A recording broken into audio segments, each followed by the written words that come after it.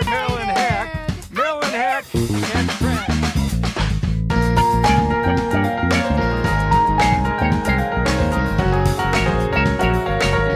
I'm from Canada water.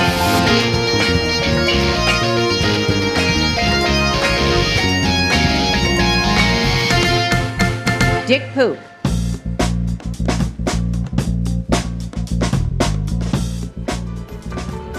Who's that in the car with your mother? My sister. I take it you're not one of us. I don't live like this, if that's what you mean. He's here as my friend. Don't you think you ought to know what he's getting into?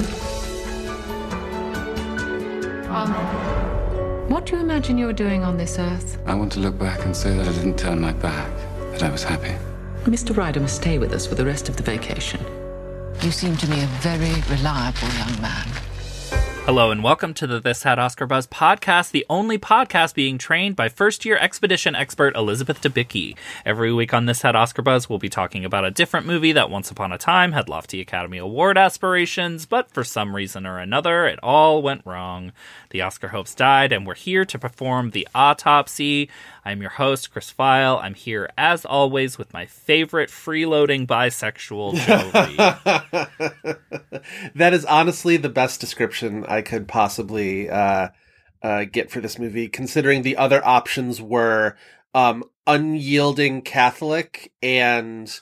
oh, well, that's true. Pneumatic. What do you call somebody who has pneumonia? Sick? Well, I was going to say tubercular, but it's not quite tuberculosis, right? It's pneumonia that poor Sebastian has in Morocco. Pneumonionic? Sickly F slur.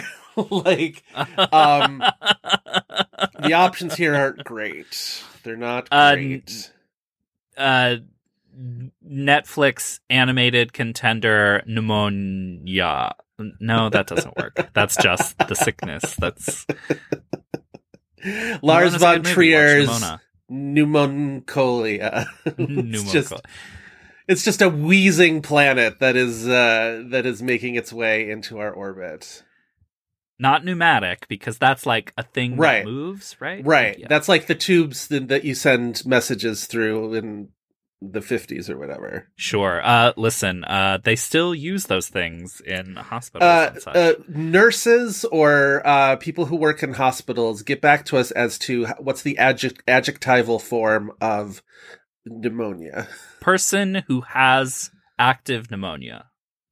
No, those people rest. If you have active pneumonia, just get your rest, get better, get well. Well, but like, what would you call such a person? And I see. I thought you were asking the active people who actively have pneumonia in our listenership to get back. Oh, no. Yeah. If you actively have pneumonia while listening to the show, first of all, get at us for the bragging rights. Everyone will be like, "Oh, hope you feel better." But also, we hope that we are a comfort to you. Yes. In your current state, but also get better. I can't believe we got this far off the rails like a minute into this episode. Of all the things that we could have immediately gotten into, of all the things, wealth, affluence, queer things, get into pneumonia. I have an interesting opinion about this, which is that, especially watching this movie so close to having seen Saltburn, and Saltburn is very, very much like takes the exact same premise as this and just sort of like updates it and then like does. Would you say it's more Brideshead or is it more Ripley? Because I who have not seen Saltburn. The setup for it is exactly the same setup as this, down to like Oxford students come visit me for the summer. Look at, there's my sister. Like, you know, it's the setup is very that. We are recording this, listeners. We're coming to you from the far past, but somehow in the future, because we're recording these out of order, but we're recording them way in advance right now. So like, you may have seen Saltburn. Who knows? Maybe I'll have been lucky to have seen Saltburn, with my life, such as it is. And, because it will have now reached wide release the day before Thanksgiving. Fun times to be had by all. Saltburn goes in the same cultural bucket this year as the Showtime series Fellow Travelers that I just reviewed recently, which is my first reaction is, damn, that's hot. And that's probably like, it means like the quality of the actual, like, the rest of the movie is probably a little bit less, but sometimes you just want something that's like super hot and sexy and fun. And I would recommend both enough. of those. Sure. Sometimes that's enough. And like, they're not bad. The rest of it's not bad. Like Saltburn is like, at worst, you know, a good time. There are things that frustrate, but I've seen plenty of people who don't like the movie, but I think I've seen harsher negative critiques of Promising Young Woman than I've seen of this movie, but it's not. Well, Promising Young Woman is trying for something. Like, I think the harsher critiques of Promising Young Woman, I think, are in some ways a reaction to, oh, that movie thought it did something. You know what I mean? Whereas, like, Saltburn doesn't think it's doing something. Like, that's you know what I mean? Well, the harshest critique of Saltburn that's, like, now going around viral is Paul Schrader saying something to the effect of it's trying to do the anti-Ripley, that it's like the person who's coming over and winning over the rich people is actually the less interesting one, whereas like Ripley is, here's how this poor person can come in and charm rich people and deceive them. Right. And he's like, it's an his thing was like, it's an interesting proposition that shouldn't work, and it doesn't. I enjoy Paul Schrader, and I certainly respect him on many levels. He's not somebody who I look for to... He's not necessarily not going to be... His batting average isn't great when it comes to, like, observing the world right now. You know what I mean? I appreciate him more as a filmmaker. Well, I mean, I appreciate him as, you know, a public commenter. Chaos agent? Yeah, sure. But more as entertainment often than as, you know. He's the benign version of all of the awful... Not benign. Benign's the wrong word. He's the better version of all of the awful boogeymen of film criticism who we talk about and we don't. You know what I mean? It's just like Paul Schrader's there, but Paul Schrader, it's the same crank impulse, right? Like, we sort of look to Schrader, we wind him up, and then we sort of like look at him go, and it's just like at least you can have fun with that. And I think at his heart, Paul Schrader is not an evil person. But like there was another Armand White flare up recently that I noticed, I was like, you guys fucking fall for this every time. Every time people fall for an Armand White thing. Okay, here's my thing with Armand White, though, is do people get mad at him anymore, or do we just sort of pass these things around and being like, Armand's at it again? Because that's sort of what I generally see. I saw like actual outrage and like people trying to out him to be like, Armand White is a gay Republican, and it's like, Armand White has been around for forever. Like, we knew all of this shit. You shouldn't be falling for it. Like, don't even read it. Like, at this point, don't fall for Jeff Wells either. Just like, don't read it. Don't let them I didn't think we were saying his name, brain. but okay. Like, Wells, I saw a thing recently where it was his reaction to the Gotham nominations. The Gotham nominations, by the way, in which I was also a crank about, although in a different way. And so I was like, I was reading it with somewhat trepidatiously of just like, oh God, please don't let me and Wells be angry about the same goddamn thing about the Gothams. And thankfully, you know, that train is always on time with him. What is he mad about? He's mad about wokeness, of course. The nominees for the Gotham Awards are too woke. Apparently, Jeff Wells wanted the Gotham Awards to be a little bit more reactionary or something. I don't know. Like, Jesus Christ, man. I mean, he probably thought that, like, his too woke nominee... I hate when people use that as pejorative, and I hate to repeat it back. So it's like, I just felt like I vomited in my mouth. Because it's ridiculous. It's when a ridiculous people speak word. that way, you're just insane. But also, like, the one that probably did it for him because he's such a deranged person was, like, Ryan Gosling in Barbie. Like, no, that's the thing. That was the sign. No, that was what I was worried about, that he was going to be like, oh God, here they go. They capitulated to Big Barbie, which is sort of my complaint, but not from the same angle. Like, I obviously I don't hate Barbie because it's like, girly leftist propaganda. I think that the Gothams are stupid for nominating something from a big fucking studio and the biggest moneymaker of the entire year. Like, Jesus Christ. Sure. Be I'm less sure we talked desperate. about it in our Vulture insert. Be less what desperate. would be a few weeks ago. Time is a flat circle. Time is a flat circle. Yeah. No, he was what mad about was things Armin- like what was 1001. He was mad about that kind of stuff. He was like, you know, that's a great movie. That's a great the thing. performance. He was mad That's about a great past directorial lives. debut. Yeah, Everybody no, watched 1001 Right. currently on Amazon Prime. But people like that don't think that people genuinely like those things. They think they are performatively, you know, Idiot. Can't fathom the idea couldn't that somebody possibly, you know, Right. genuinely think that it's a great movie. Fuck off. Anyway, what now was we've the Meryl really run Streep New afield. York Film Critics win that Armin White booed her at the award ceremony as she like goes to accept the award, or like said something insulting about her? I don't remember, but he also called who was the one he called a garbage man? Steve McQueen, right? Oh yes. Right? Didn't he call Steve God. McQueen a garbage man? And people are surprised this man is gay. That type of behavior only says gay mess. Like, Listen, there are gay Republicans who are awful in a non George Santos kind of way, and but some of them are gay messes, and there we have Armin White. Okay, we gotta George reel Santos, it who back. lives life as if he was a Rocky and Bullwinkle villain. That whole thing, I swear to God, people. No, we can't do it. We can't do it. I can't allow myself to get dragged into the tangent. Of I George do Santos. think We can't do stealing it. the baby was actually funny. Okay, in a vacuum, that's a very like I want to clip that. I The want to not clip yet comment. Chris File saying, that's "I do funny. think stealing the baby was actually funny."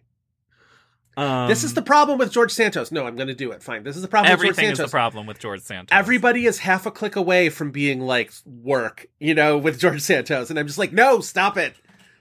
That's fucking drag I don't race think brain. anybody takes him seriously enough that They way. don't take him I mean, seriously like, enough, but he need like people are. I swear to God, he's going to be a guest judge on Drag Race in 5 years, and people are going to be fine with it, and it's going to be disgusting as far as I'm concerned. I mean, we know what RuPaul's politics are. Joe, we're talking about Brideshead You keep doing this. You Revisited. keep like we're going further afield. You can't make me defend RuPaul's politics. All right. Maybe all right. I'm the troll here. Maybe I'm the You one. are who's the troll trolling you. here. I just can't. No, I just can't help myself. Brideshead Revisited. Brideshead Revisited. I We're had never seen revisiting this, though I had known Brideshead. like gay friends who were really into this adaptation. This adaptation? Yes. Interesting. This was a movie that I saw in the theater. I saw it at the now departed Lincoln Plaza.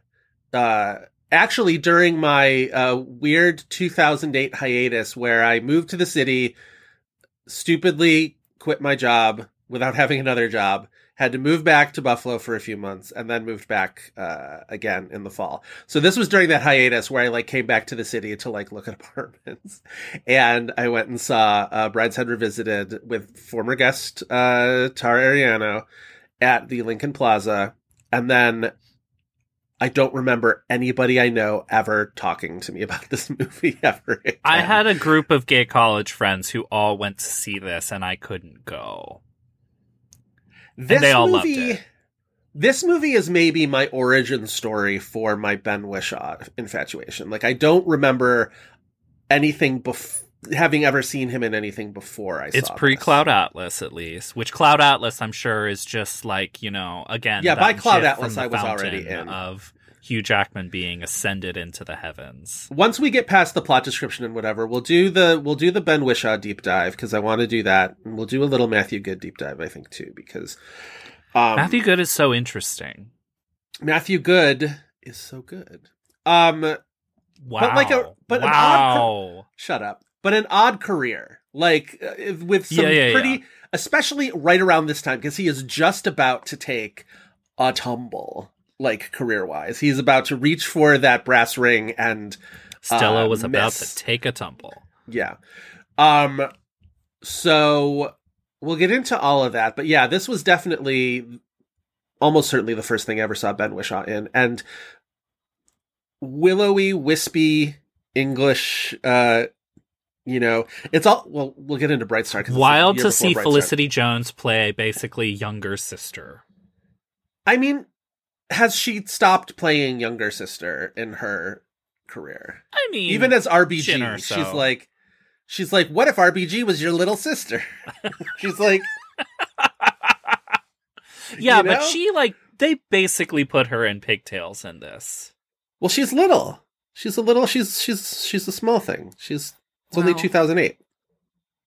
I mean, but everybody else looks essentially like they do today. Well, she does too. That's the thing. She just looks like, I don't know. That's my I don't know. I think Felicity Jones still looks but then when 13. She's basically given the veneer of pigtails, it's very strange. So what you're saying is, because Felicity Jones looks exactly the same then as now, you're like, oh, this is weird. This is looking like a 30-year-old woman in pigtails. And I'm saying, oh, because Felicity Jones looks exactly the same then as now, I'm like, oh, isn't it interesting? She's like a 13-year-old playing Ruth Bader Ginsburg. So I think we come at it from like opposite a movie ends. We should do at some point. We absolutely should, even though it stars Armie Hammer. Hannibal Lecter himself. We can't avoid. I'm sorry, we can't avoid. No, all and the we've never tried to people in avoid Hollywood. anybody for that reason either. But if you've seen that movie, there's not really anything to talk about there with that performance anyway. Yeah, we can talk about other things. There's other things to talk about with that movie. This movie, however, I quite enjoyed. Interesting. I liked it less this time than I did the first time. But the things that I enjoyed are the exact same things that I enjoyed the last time. I think it has some structural issues because by the time the romance between Haley Atwell and Matthew Good comes to fruition, it's like, oh, we've got like another 45 minutes left in this thing. This is kind of a lurching... And we've just left behind the character that I care most about. So right. At this point, we didn't think that romance would be a thing, but now it's like, okay, we got to go with it. That, I think, structurally is a problem for this movie. Yeah. But overall, I think it's a good movie. It's also interesting that we're dealing with a director who did not really make any movies after this. Like, basically sort of went to television. What an interesting run of movies, too. Well... Facts. Real potential to be like a banner this had Oscar buzz director. The Julian Gerald of it all. Yeah. I wonder have we lost that? Maybe this is a bigger question that we should have had more time to prepare for. Also, God, reading Julian Gerald's Wikipedia biography, the very first clause in the first sentence says, a scion of the Huguenot family which founded Geralds of Norwich. I guess they found the right guy to direct the Brideshead Revisited movie. Poncy little. Look at Emerald Fennell's lineage. There are parallels. Yeah. But yeah, his filmography leading up to this was Becoming Jane, Kinky Boots, Becoming Jane. Are those the only two features? And then this? There's also, he directed the HBO TV movie The Girl, which is right after this. Yes. Yeah, the Tippi Hedren Hitchcock movie that is Sienna Miller and Toby Jones. Which is the not Hitchcock movie that nobody really talked about this, probably because it's it was a TV it was the movie. Same year as Hitchcock, and this is the TV version of it. But even by HBO standards, usually HBO doesn't do a ton of just HBO movies anymore, but right. Those used to get attention. My favorite little rabbit hole is to tumble down the 1990s Emmy nominees for Best TV Movie and see all the HBO nominees from around that time. And it was I remember seeing ads for all of these people. We're remember the time when they let James Woods play Roy Cohn for an entire movie? Sure remember? Did. I mean, cast a Republican as a Republican. I mean, go for it. Julian Gerald also directed this movie that came out a few years ago in 2015 called A Royal Night Out that was suddenly just, you heard absolutely nothing about it, but then it was in this wide release. It was Sarah Gadon and Belle Powley as like young debutantes, or no, they're Princess Elizabeth and Margaret. Yeah. Yes, yeah. See, it's just like you look at the poster and you're just like, British aristocracy, which correct, but like very specific British aristocracy. Thick-butted, cute actor Jack Rayner is in that movie as well. So, well, you can't give me that look for making that statement. You're the person no, who's I'm always making, mentioning. I'm making that look for this movie. I'm not making that look for the statement. Like, you know how I was leave taken me off hanging guard on the vine and there, bewitched, and all of that when seeing Midsommar. All right. Anyway, we should maybe talk about the Patreon before we move on. Yeah, would you like to tell the listeners about Turbulent Brilliance? Sure. Would you like to remind me when this episode comes out? It comes out at the end of November. Okay. We don't have December locked yet for what we're doing because we're recording a month and a half's worth of episodes in like 2 weeks. So so our next 2 episodes will have been out by now. That's fun. So this had Oscar Buzz Turbulent Brilliance is what we're calling our Patreon, and for $5 a month you can join up too, and you'll get 2 bonus episodes per month. Plus we have now started responding to your voicemails. Chris, join the Patreon and then you'll get the number for the voicemails. We tried to do this last time and we forgot the whole point of why would you want to call in if you can't listen? You gotta subscribe. Man. So $5 a month you get 2 bonus episodes per month, plus we'll be answering patron voicemails. One of those 2 episodes is going to be an exceptions episode where we will cover a movie that we would normally have wanted to do for Flagship This Had Oscar Buzz, but it got a nomination, or maybe a couple of them. We've covered movies like 9 and Pleasantville. The listener's choice was The Lovely Bones. Thank you patrons for making us talk about The Lovely Bones. We had our good friend Katie Rich on to talk about Australia, which was so much fun. The second bonus episode of every month is an excursion. We're calling these excursions, which are sort of off format episodes about the Actors Roundtable of a certain year. We recapped the 1996 MTV Movie Awards very recently, and that was so much fun. Chris talked about Magic Mike Live. We'll be doing things like Entertainment Weekly fall preview recaps. We'll be talking about the current awards race at some point. And yeah, it's all good stuff. It's all that bonus, that sweet bonus content that you're craving, all for only $5 a month. I think it's a bargain, but you know, I'm biased in this situation. But anyway, if you want to sign up for this Had Oscar Buzz Turbulent Brilliance, you can go to our Patreon page at patreon.com/thishadoscarbuzz. We would love to have you join us. We were having the best time over there, and it's just an excuse for us to get even sillier, which more is of the show you already love. More of the show you already love. Exactly. So we hope to see you over there. Meanwhile, more of the family you already love. Hey. Matthew Good working his way through the entire family and having a romance with all of them. Sort of. Like, just he's the 2 gonna go siblings. hunting with the other brother like next week. He does go hunting with the other brother, and also there's a world in which a saucier version of Brideshead Revisited has him having a tryst with the father, probably. Like, the father's a little gay. And the only one you turning this into I can't say that what? Mike. What? Not you turning this into a certain gay pornography website that specializes in inappropriate things that has become a running joke. What's inappropriate about that? He's not related. He's not married to any one of his children. So it's true. These are just 2 bisexual atheists who want to have a good time in Venice. What's your fucking problem, man? That's what bisexual atheists do. They just have a good time in Venice. Greta Scacchi's going to go shopping on the Palazzo or whatever and, have at it. Bisexual atheist Garys, please send us your pictures from Venice.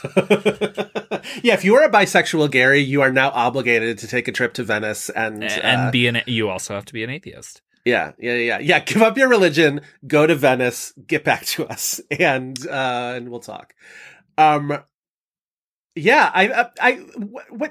about Matthew Good sort of like it maybe gives him a little bit more agency that I think he deserves. There's a good bit of Charles Ryder kind of just like bouncing around where fate kind of, I would love him to take a little bit more agency in this, where he just sort of like,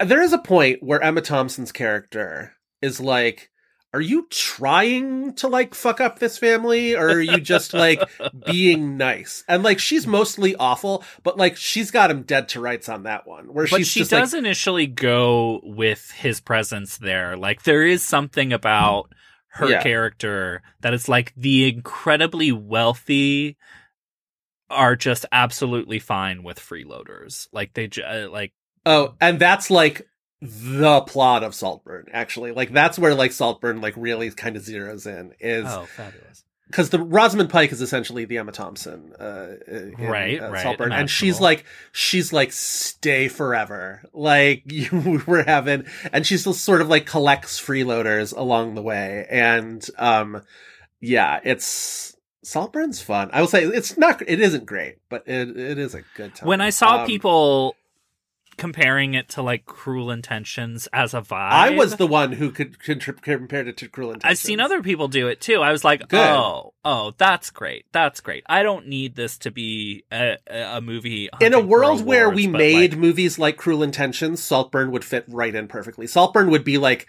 an MTV movie. You know what I mean? Great. I'm fine with that. Yes. That has a lower ceiling for me that I need it to hit, and then I'll be fine. Yeah. Emma Thompson in this movie, though, definitely. I mean, any type of she's terrifying. This type of especially British costume drama is always going to have some type of Oscar potential, and like Expected Long Legs. The movie ultimately kind of didn't. I think it's because of that thing. Like, you were surprised I liked this movie. I think people are pretty mild on this movie, so that kind of put a damper on it. It was not hated, but it was like, mild is exactly the right word for it. Everybody was like, okay, all right. There are a few performers who they show up in a movie and it basically automatically qualifies them for Oscar buzz, and Emma Thompson is absolutely one of them. Yeah. It's weird because like not all of those performers are the same type of performer or in the same type of movies, or play the same type of roles, but it's like an Emma Thompson, a Nicole Kidman, a Russell Crowe. Yes. People go in and out of those, but I would say Emma Thompson has been in that place for a while, because even something like Late Night had Oscar buzz before it ultimately bombed in theaters. Well, Emma Thompson hasn't been nominated since Sense and Sensibility. Is that right? Ooh, let me double check that. There. I don't think that's true, but that does strike a bit of fear in my brain that it is, because if that is true, we got to get on this. This is what I mean, though, and I feel like that's why, like, because Saving Mr. Banks is the closest she's come to getting nominated since then. Quite possibly sixth place. Oh, I think very probably sixth place, I think, in 2013, right? Ooh? Yeah?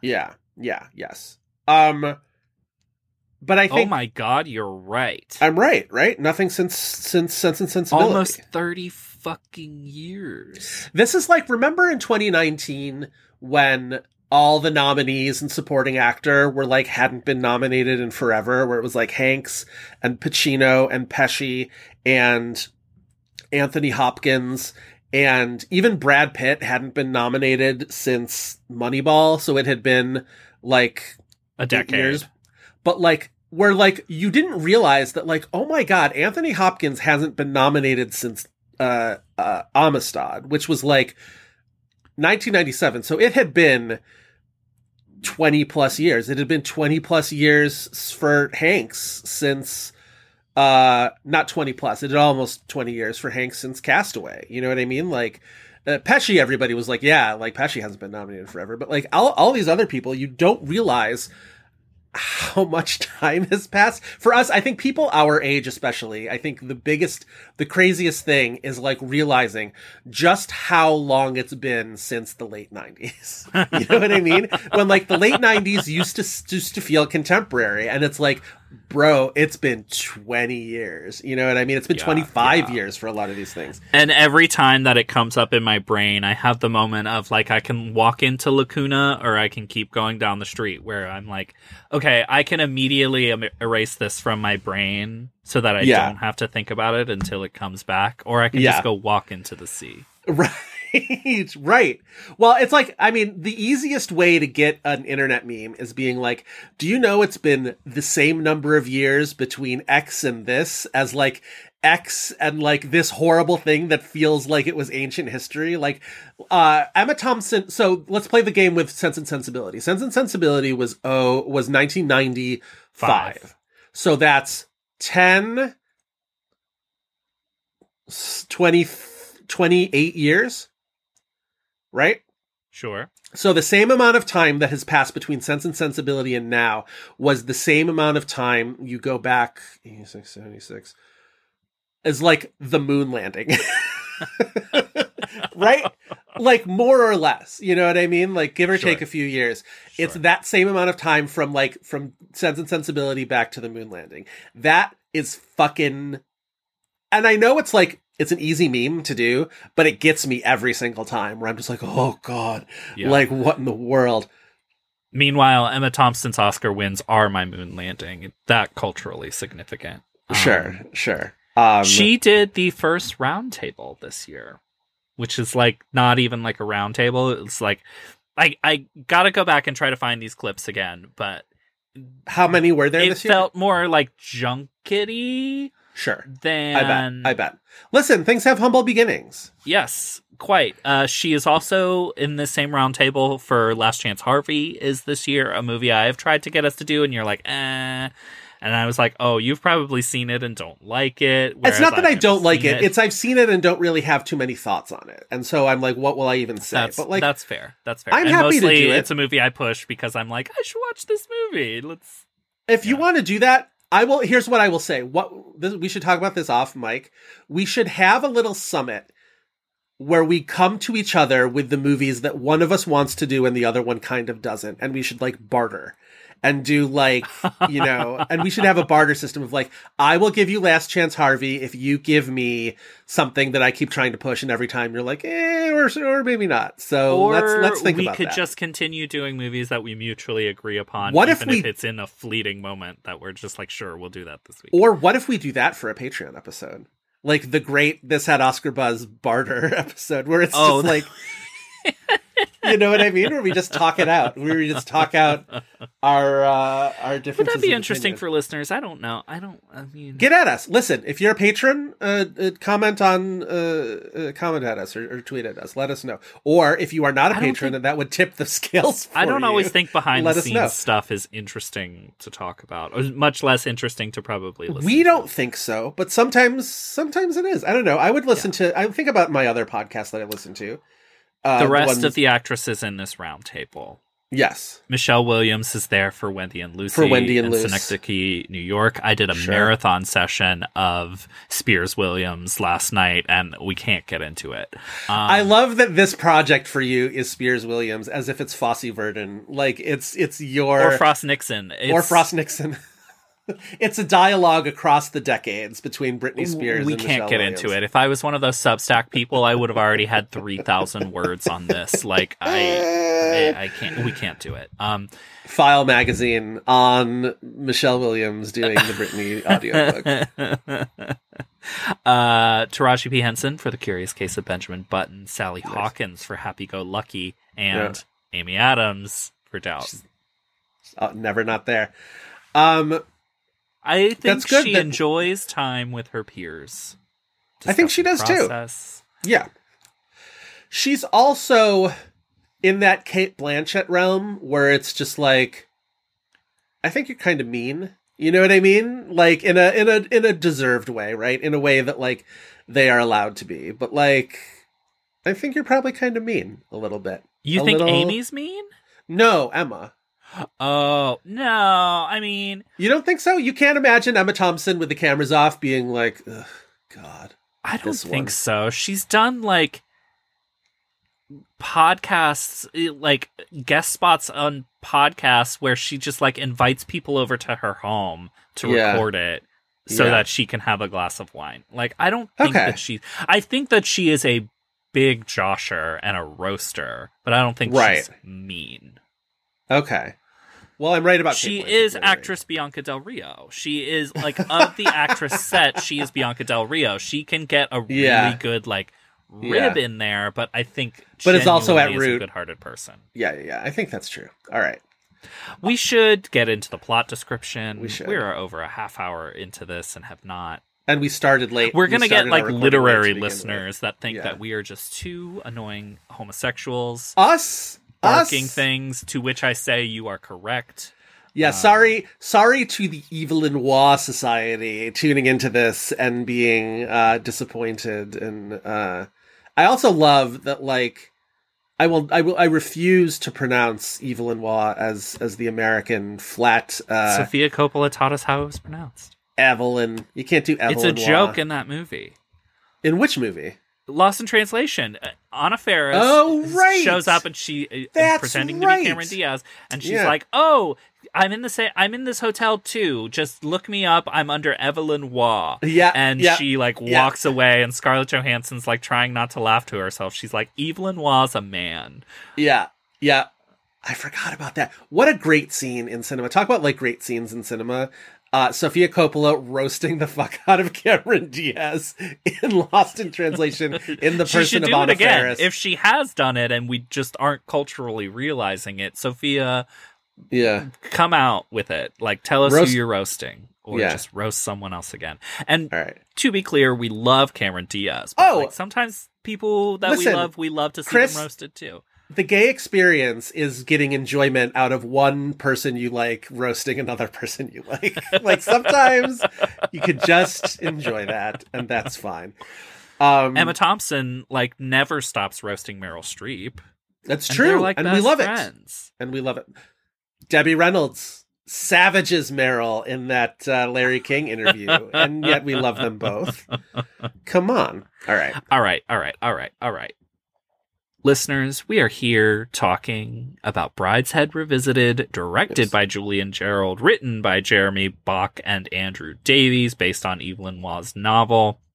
Motion picture stars Matthew Good, Ben Whishaw, Haley Atwell, Emma Thompson, Michael Gambon, the recently departed Michael Gambon, rest in peace, Greta Scacchi, and Felicity Jones.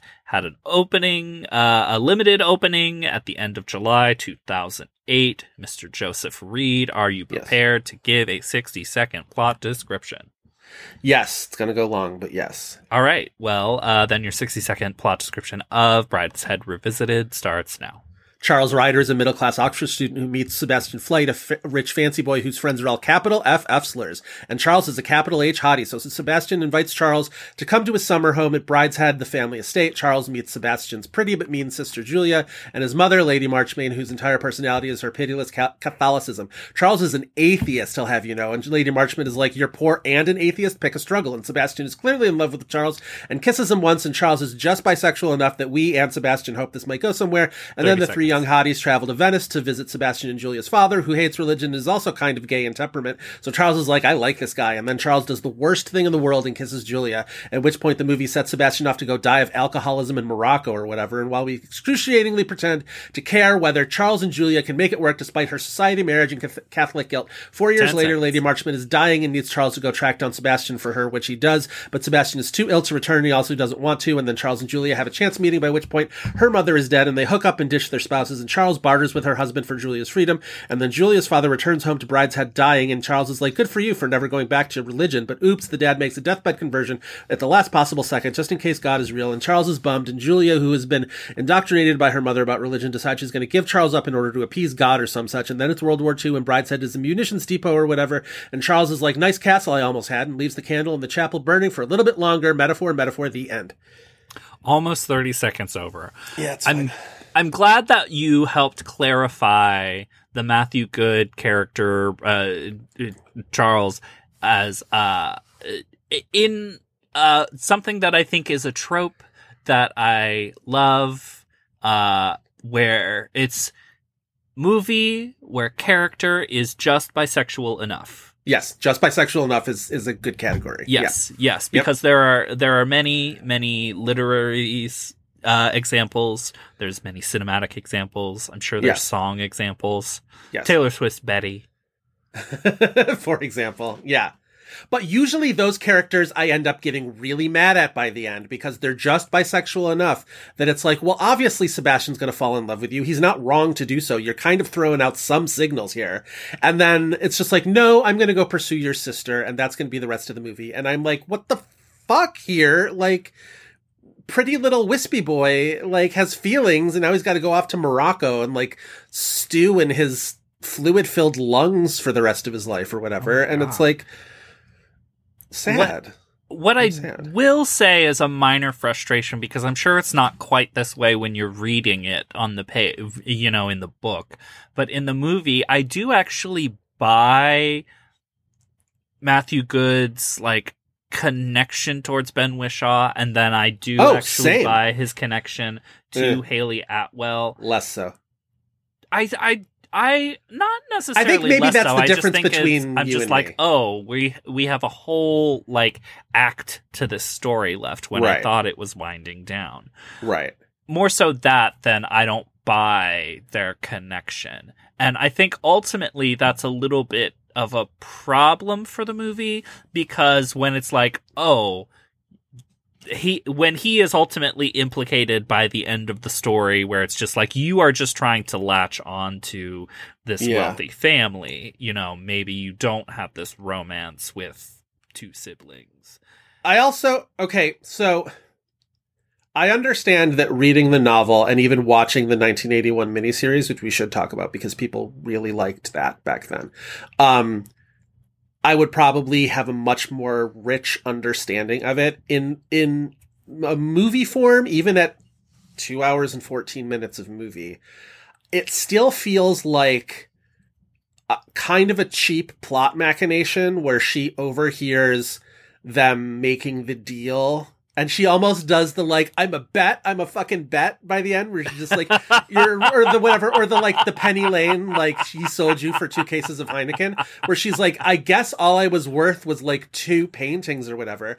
And it's like, lady, he just like got you out of your awful marriage that you desperately needed to get out of. And he like just gave up, you know, shit of his to do it.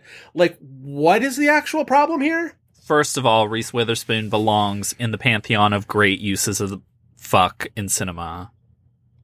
For what? That. No, I'm talking about She's All That. Oh, right. That's She's All That. Never mind. Yeah. But, like, it also is true of Reese Witherspoon, and that, like, you just pointed out maybe a trope that I had never really thought of as, like, tropey, unless you're literally doing Pygmalion or Dangerous Liaisons. The Cruel Intentions thing, where she's just like, I can't believe. And like in that one, at least, it does sort of show Ryan Phillippe in that movie to be like a, like, sociopath a little bit, you know what I mean? Whereas like, at least in this one, it's just like, for miscrediting you to Reese Witherspoon. I know. But like, this whole thing is like, you knew what he was doing in that little meeting with your husband. Like, also, like, you're the one with the marriage that needed to get, like, weaseled out of. So, what the fuck is the problem? It's not like I don't particularly care if these two end up together. So it's not like I'm, like, you know, mad on that end. But but because I don't, for whatever reason, watching the movie, I'm just like, that just feels like a convenient, maybe it's because I'm not steeped enough in a novel, where the novel, from what I understand, really lets the religious aspect of this movie really sink in. And ultimately, like, this Catholicism that her mother passed down to her and like pressed on her, and eventually it like seeped into her pores, and ultimately this Catholic guilt with, you know, she's essentially the last one remaining of her family, assuming that, like, well, Bridie, but who gives a fuck about Bridie? But like, her parents are dead, you know what I mean? And she has this like family legacy to live up to. And now all of this Catholic guilt is pressing down on her. And she's like, I guess I have to like come up with a reason why Charles and I can't be together. I get all of that. In the movie, it just feels a little bit thinner as a motivation. So I'm like, well, this feels flimsy. Sure. Do you know what I mean? Sure. The religious I like zealotry the of this yeah. was also something I maybe wasn't prepared for, not knowing enough about the source material, in that, like, Emma Thompson, she's playing this so, like, to, like, max juicy potential. Yeah. But I did kind of laugh at some of the religious zealotry. You will absolutely catch me trying to cut the video footage of her saying something to the extent, are you saying you would deny Christ? And I will use that against anybody who says, like, Beyonce isn't good enough or something. Bring that into the screen drafts when we do Scorsese, when anybody decides to slight Last Temptation. Yeah, when you if you draft Last Temptation of Christ at number too low, yeah, like 29 19 or something. Yeah. Put down those. What could you be putting down in Brideshead Revisited, Chris? Parasols. Put down those parasols and vests. rich bisexual ennui, and let's dive into the Vulture Movie Fantasy League for another week. Our beloved Garys.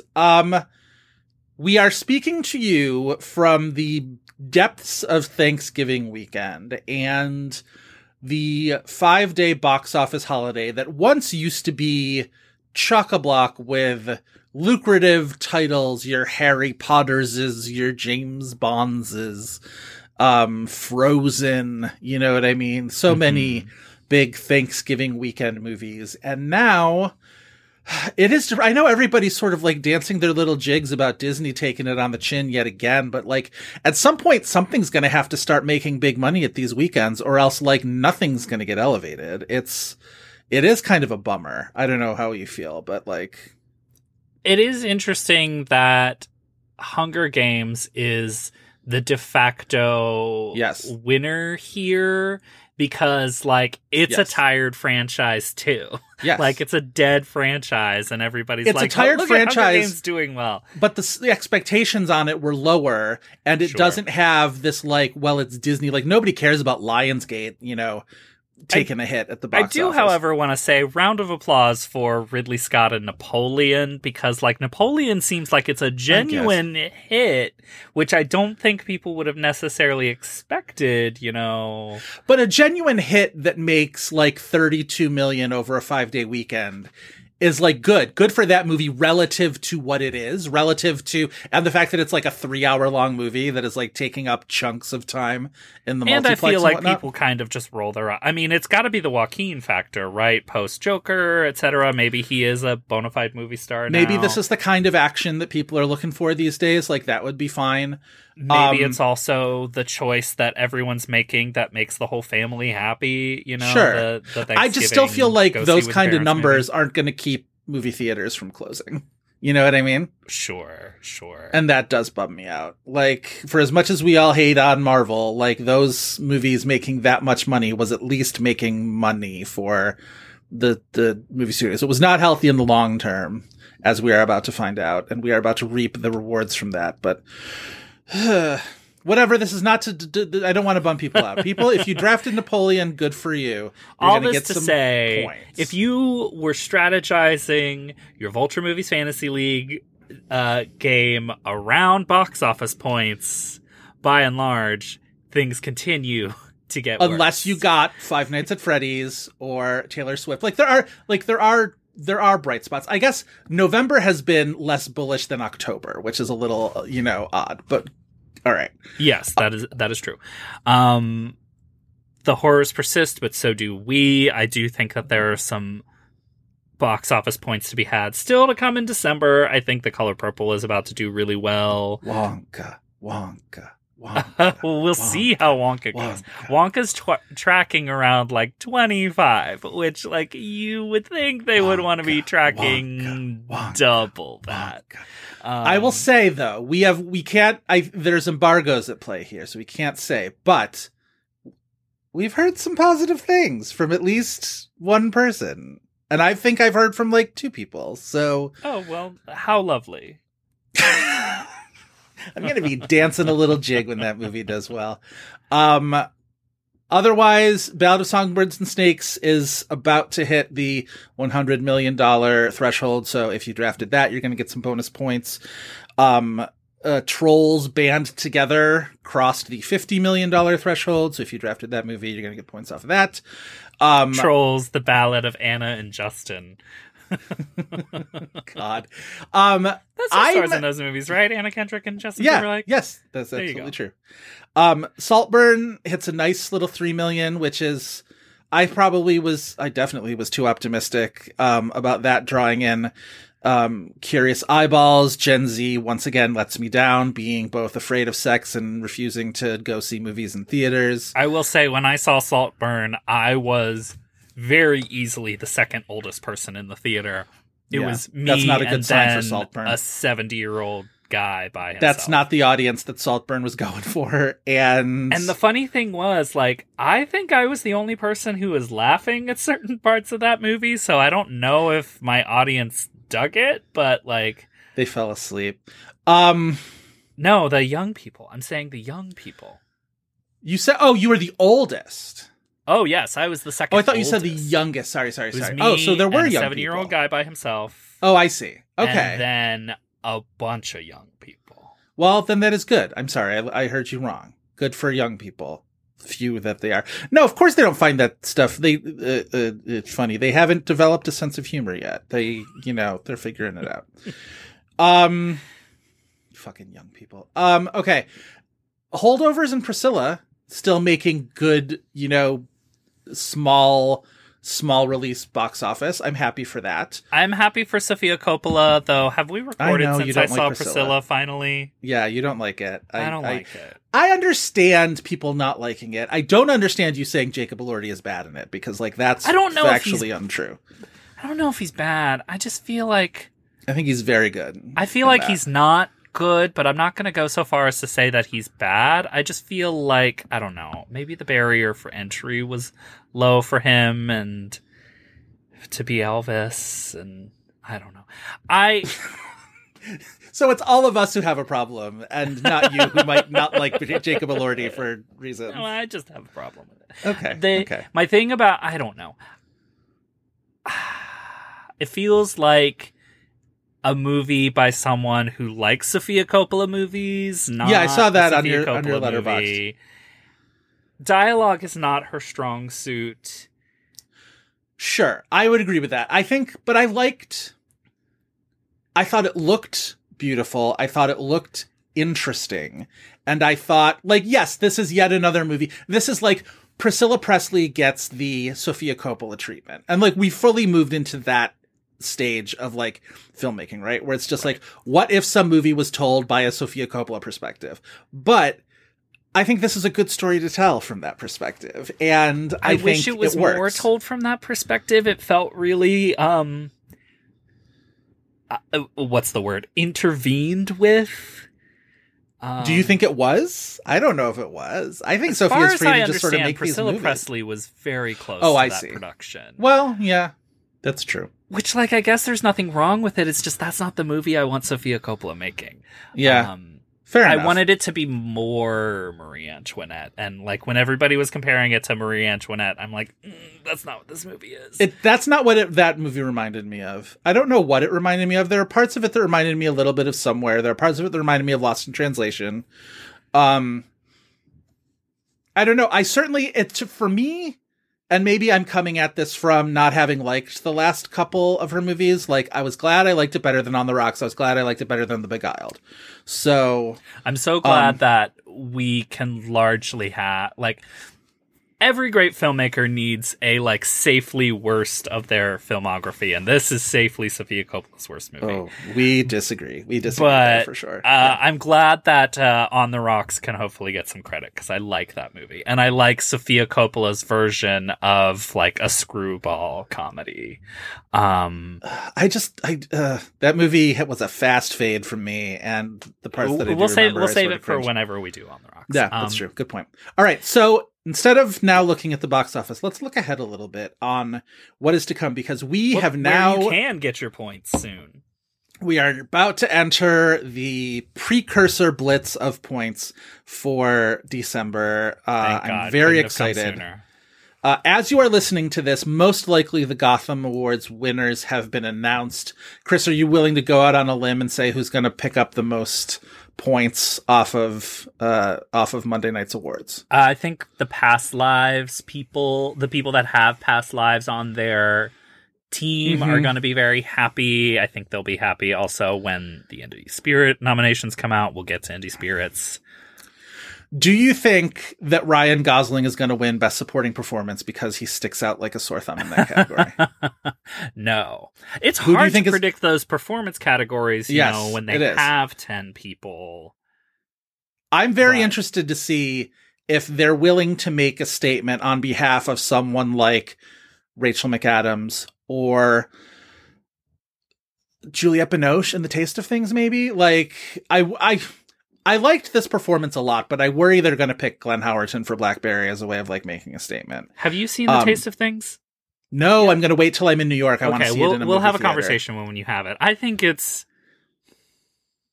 it's Are you down on The Taste about, but of I think Things? it's Chris. stupid that she is being pushed in supporting. Oh, okay. All right. I do think in lead performance, there is a chance that Tiana Taylor does win for 1,000. God, I would be so happy. We are stumping for Tiana Taylor podcast. Everybody, I still haven't seen the movie. I can't stump until I've seen it. But like, oh, okay. Well, I fully cede that territory to you. Why won't you listen to your friend? Listen to me. Go watch. It's not like I'm not going to see it. It's on a giant list of movies I need to see. Yeah. I mean, if I was going to pick for those supporting categories, who I think is going to win, I would maybe guess Davine Joy Randolph and who am I going to say of this lead lineup? Actually, no, I'm going to say Greta Lee. Okay. I'm going to predict Tiana Taylor and Glenn Howerton, and we'll see how it goes. All right. After the Gothams, then in short order, only a few days later, New York Film Critics Circle will announce their winners on Thursday the 30th. They are announcing their winners in November because at some point, all of these winners will be announced in June. On a long enough timeline, we will just have award season begin earlier and earlier, and all the critics will see all of the movies by the end of the summer. And anyway, New York Film Critics Circle announces on the 30th. And where do you have a hunch that we might see some surprise points from the New York Film Critics? New York Film Critics, they do tend to put their chips behind something that is worthy of a little bit of a push. I'm not sure. I haven't thought too hard about that. Like, where's the underground support? What do you think? I wonder if Franz Rogowski could show up. I would be very happy. Is wishful thinking. But I do know, I think that there's support for Passages there. I mean, Passages is going to show... I feel like that movie would require a lot more... I think that would require a lot more queer support than the New York Film Critics Circle is capable of mustering up at this point, but we'll see. I would love to see them get behind May December in a really big way. I would love one of these critics... I think so too. I think a May December Best Picture win for any of these precursors would be great. Best movie of the year, might as well say it. I think Charles Melton is winning at least one Critics Award for Best Supporting Actor, maybe two. A significant one too. Yeah. From like the Big Branson Four. Film Critics Association. Right. No, Why of like go to Branson? New York, Los Angeles, National Board of Review, National Society. One of those four, he will win one of those four, if not two. I'm holding out hope that one of them gives it to Rachel McAdams for Are You There, God? It's Me, Margaret. Although that would seem somewhat like a New York call. It does. It could. That, like, they tend to go for hard endorsement, at least for one of their acting prizes. Yeah. Or something that, like, was well received, but then is sort of assumed to be out of the awards conversation for sort of specious reasons, which does apply to Rachel McAdams. Do you know what I mean? So, yeah, we'll see. Independent Spirit Awards then are Tuesday, December 5th. They announce their nominations. I would expect something like Past Lives to do very well. Eligibility with them is always sort of the question, right? So eligibility is interesting. I was going to say they have 3 filmmakers, at least 3 this year, that they have consistently supported in at times when you maybe think they wouldn't have. And that's Kelly Reichardt. Yep. Todd Haynes. Yep. And Ira Sachs. Yes. I'm curious about Passages, if they're going to consider that a non-American production. Right. But I do think that there is a potential for showing up to be among the nominees somewhere significantly. Yeah. In a way that would be wonderful for the people who drafted it for, I believe, low points. If anyone's going to nominate Hong Chow for supporting actress and showing up, it'll be Independent Spirit Awards. And right. I'm not expecting it.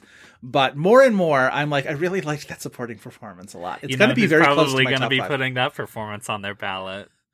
My co-host, Chris File. One Christopher File. I'm going to come close to it. I haven't really sat down with my ballot yet. I kind of have no idea what it looks like. I haven't really either. I just know that there's not a world that exists that performance isn't on my ballot. National Board of Review announces their winners on Wednesday, December 6th. Chris, what's going to be the weird movie to show up on their top 10? Ferrari.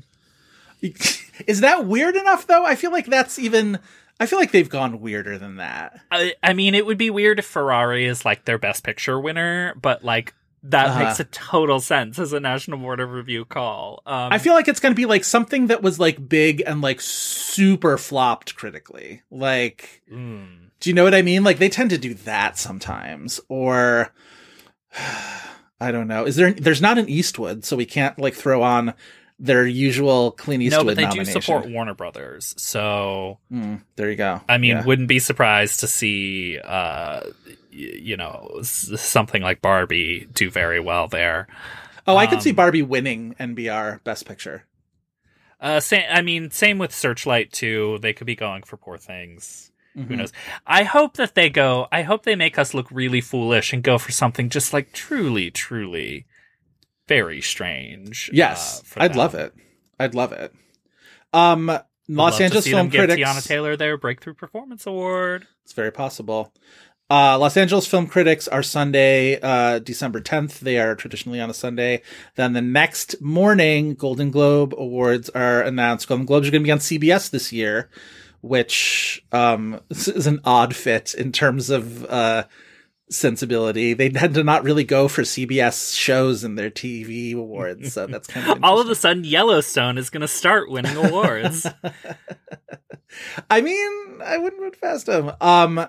Critics' Choice nominations are on Thursday, December 14th. And then, I'm so excited for this.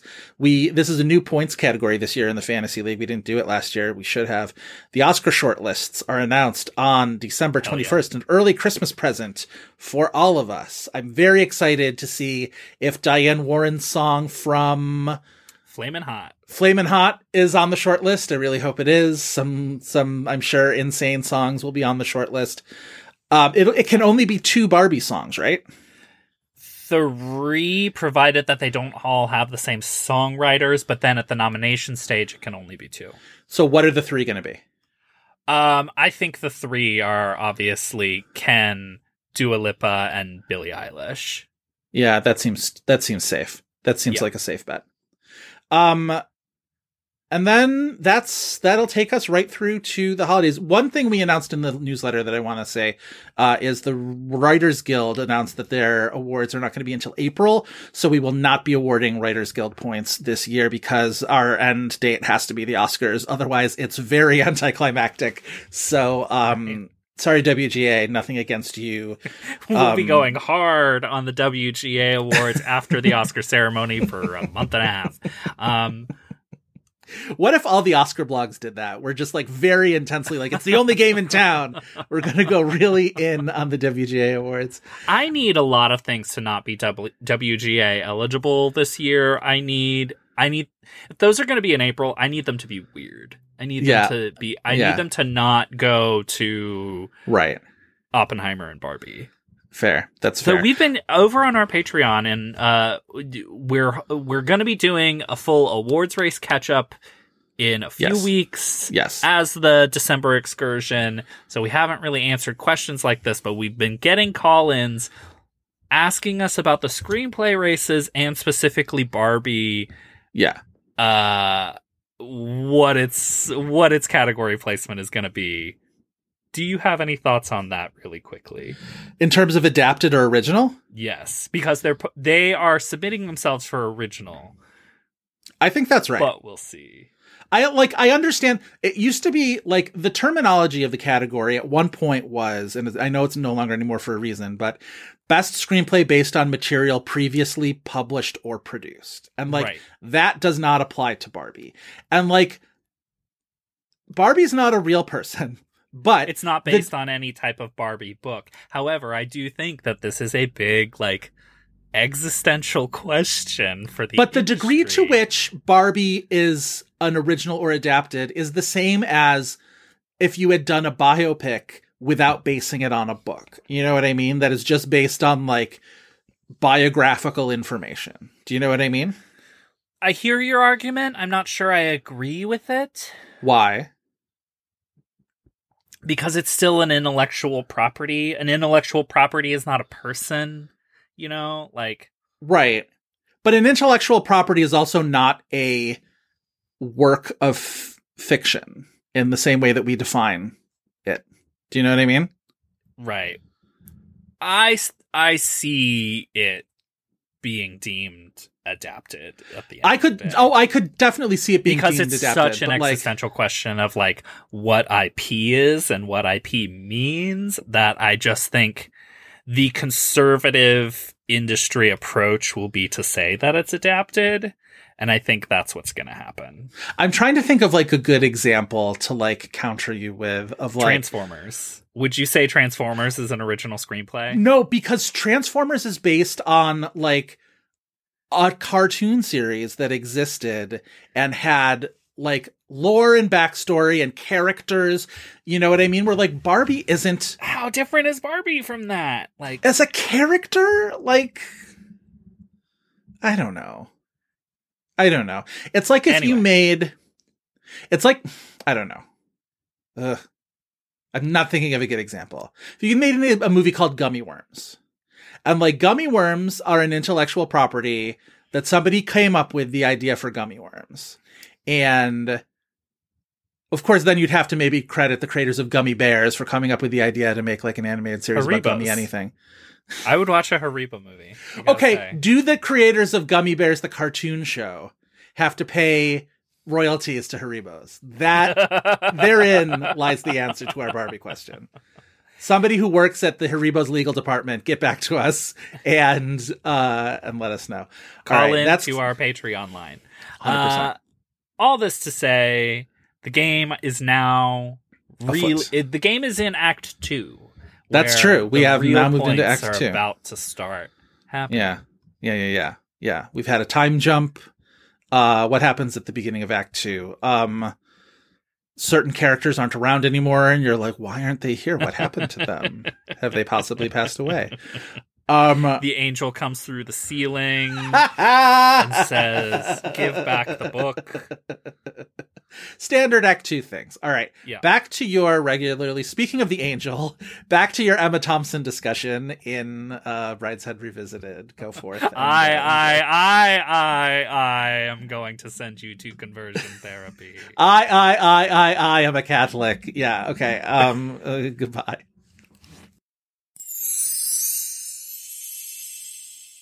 Also, not to like make it about me, but like having grown up Catholic, this is so outside of my experience of Catholicism. My favorite part of this movie is when they go to Italy and they meet Michael Gambon and then his new wife, Greta Scacchi. And she's talking to Charles and she's like talking about Emma Thompson and she's like, God, her version of Catholicism seems like such a bummer. She's like, here in Italy, we just sort of live our lives and then we go to confession and it's fine. And I sort of like, that's closer to my experience of Catholicism, not this sort of like heedless, like, you know, whatever, but like, yes, like the Pope says you can't use birth control. Most people used birth control. The Pope says you can't have sex before marriage. You know, that wasn't stopping anybody. The Pope says you can't get divorced. And the only person who like I remember in my life who still like held on to that was my grandfather. And even my grandfather was like, I'm not happy about it, but you know, to my like, you know, whatever, like aunts or uncles who got divorced were just like, well, nobody's happy about this, but like, you know, whatever. And so this idea that like Catholicism specifically has such an iron grip on this family. I'm sure it happens. It's just like it has to outside be of my experience. A British American divide here. Like maybe maybe it's just like that's Catholicism there. Here it's evangelicalism that people are like. I think that's a big we're thing. also talking about something that's almost 100 years old. Well, and I also think culture shift. Even you look at when this movie was made. This movie was made in 2008, which we were just coming out of essentially like Reagan, Bush, the 8-year Clinton respite, where also though Clinton's in the office and the entire time he's being like besieged by the morality police and the religious right and whatever like that. Right. So like clearly like religious conservatism is such a big deal during the Clinton years. And then you have George W. Bush and like that sort of like false piousness of the right. We have just false endured Christianity, etc. Right, like 25 years of all of that.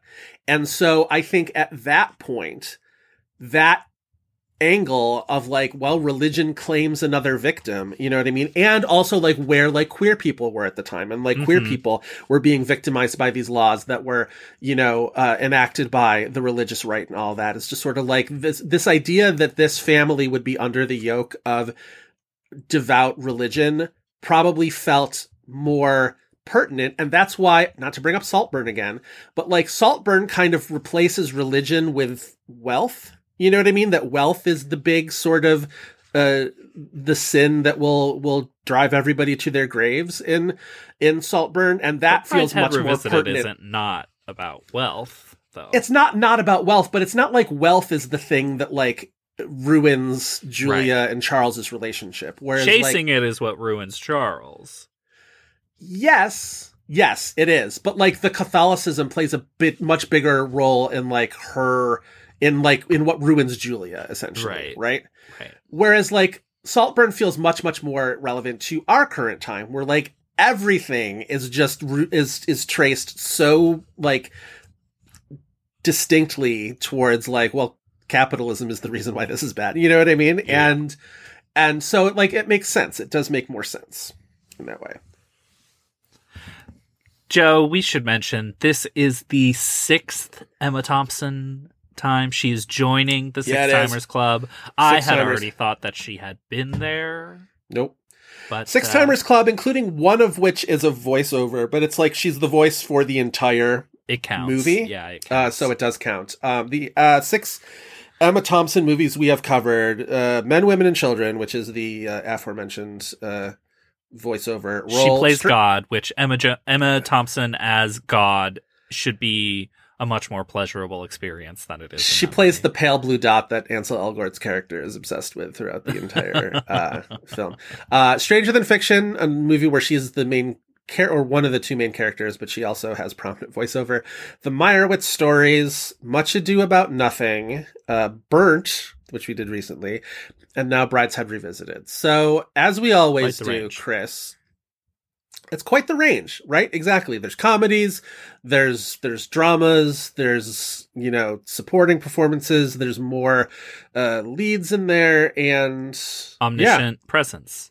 Yes, exactly. Sometimes she's a shrink in all but name, and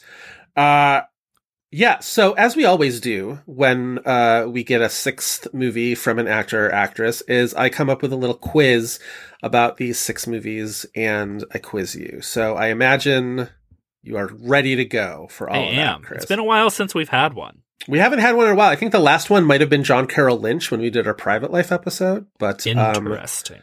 Yeah. But so Emma joins the club. The answer to all of these questions will be one or more of those aforementioned 6 movies. So are you ready to go? I sure am. Okay. Of those 6 movies, which is the longest? Okay, so just so I can list them again, we have Burnt, Brideshead, Men, Women, and Children, Stranger Than Fiction, Meyerowitz, and what? Much Ado About Nothing. Do you want me to put it in the chat? Yes, please do that. The longest has to be Brideshead. The longest is Brideshead, 133 minutes. What is the shortest? Is the shortest Burnt? It is Burnt. Burnt's like Good 90 one. minutes. 101. 90 actually, minutes of yeah. hell. Yeah, 101 minutes, but yes, it is. All right. Of those 6, which had the highest domestic box office total? Is it Stranger Than Fiction?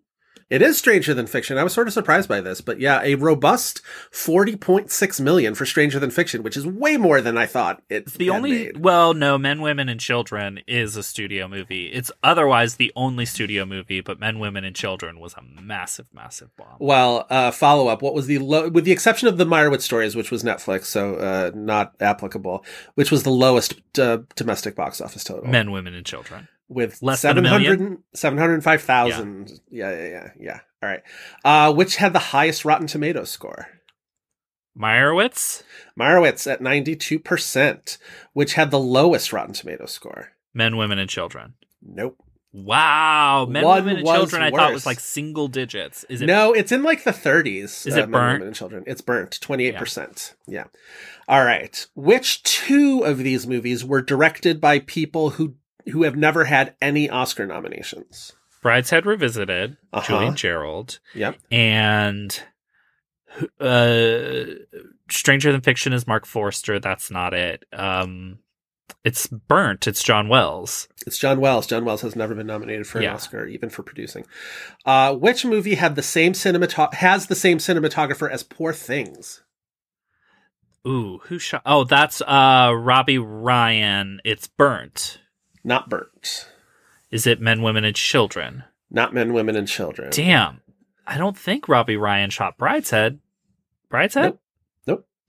Damn, going through all these damn... I was going to say, you've got 3 out of the way, so you're 1 out of 3 to go. Meyerowitz. So, Meyerowitz stories. Yes, Robbie Ryan has done the cinematography on, I think, multiple Noah Baumbach movies. But yes, does the phenomenal cinematography on Poor Things, and I hope he gets nominated for it this year. Which movie was released during Taurus season? Taurus season. So that is May, April. That is Much Ado About Nothing. Very good. Much Ado About Nothing. Yes. Which is the only one that ended up on the National Board of Review's top 10? Much Ado About Nothing. Yes. Very good.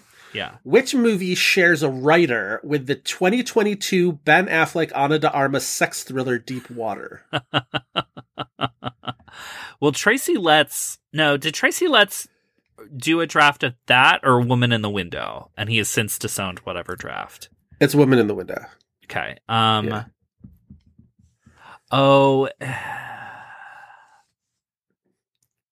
it's, oh God, I could probably just guess based on the movie, but I'm trying to name this writer. It's, who did that really weird movie? I know Adrian Lyne directed. Is it just Men, Women, and Children? It's not Men, Women, and Children. Because that I don't think was just written by Reitman. It wasn't. It was written by someone else.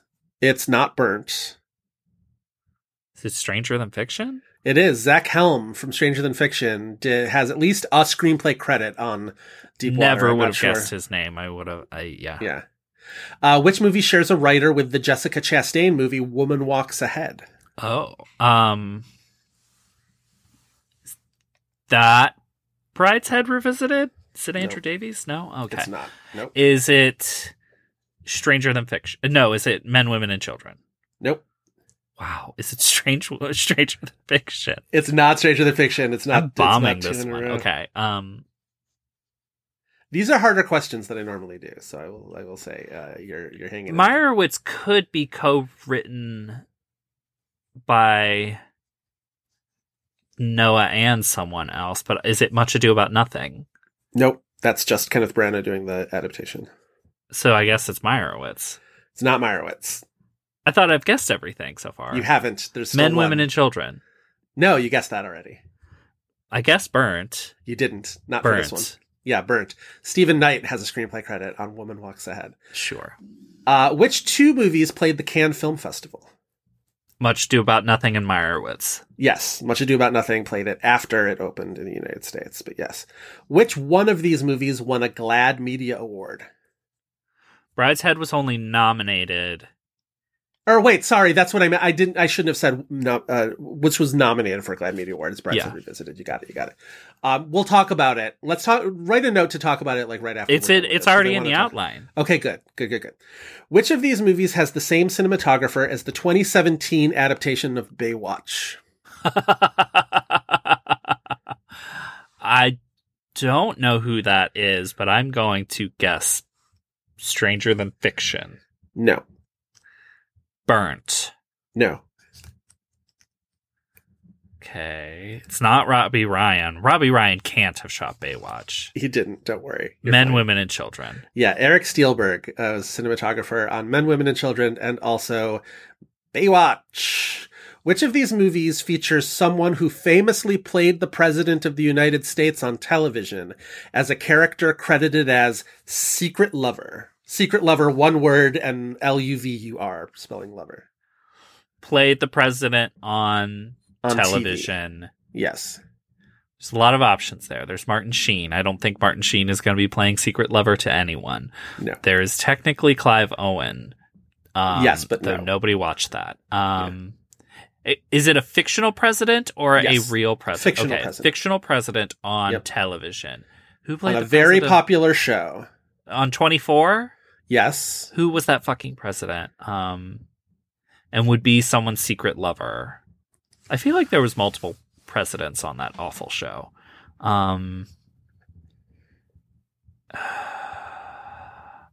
Is it Stranger Than Fiction?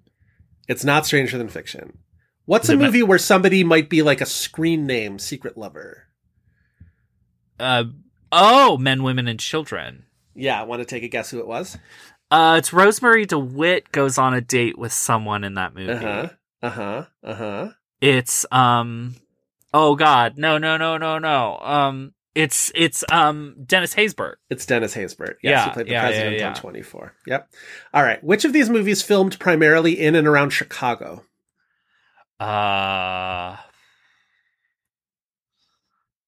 Is Burnt faking New York for Chicago? Is it Burnt? Well, Burnt is not set in New York. It's set in London. That's right. Yeah. Men, Women, and Children. No. Men, Women, and Children filmed in Austin, Texas. I would have put money that filmed in Toronto, Canada. Stranger Than Fiction. It is Stranger Than Fiction. Very good. Which one of these films was a Razzie nominee? Men, Women, and Children. No. Burnt. Wow. Yep. Stranger Than Fiction. Nope. Much Ado About Nothing. Yep. Want to remember what? Is it like... Oh, no. They hated Keanu Reeves. They nominated Keanu Reeves. They nominated This Keanu is stupid. Reeves. He's fine in that movie, I think. I agree. Which movie had the same cinematographer as the 2011 film Jane Eyre? Ooh.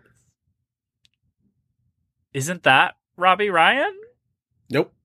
Okay. No, is it Greg Fraser? Nope. This is someone.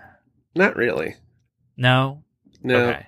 But think of like the way Well, it's not right. It's not like stylistically. Well, Men, Women, and Children. no. Brideshead Revisited. No. God. Burnt. Yes. Antonio Goldman did the cinematography Got it. for Burnt and Jane Eyre. Which two movies feature stars of The Producers? So that's Nathan Lane, Matthew Broderick, Uma Thurman. That definitely includes Burnt. Burnt, Uma Thurman, yep. Will Ferrell is in The Producers, so Stranger Than Fiction. Very good. Burnt and Stranger Than Fiction. Well reasoned. Which two movies feature stars of The Danish Girl? Oh, God. Well, that's Alicia Vikander, Eddie Redmayne, Amber Heard.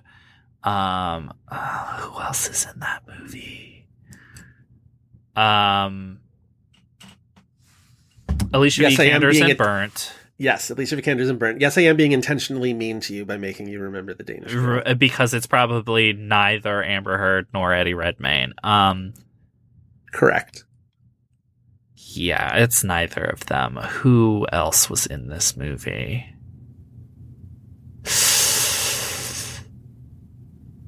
I can't remember. Look at the stars of the other movies and think who might have been in The Danish Girl. Was Ben Whishaw in it?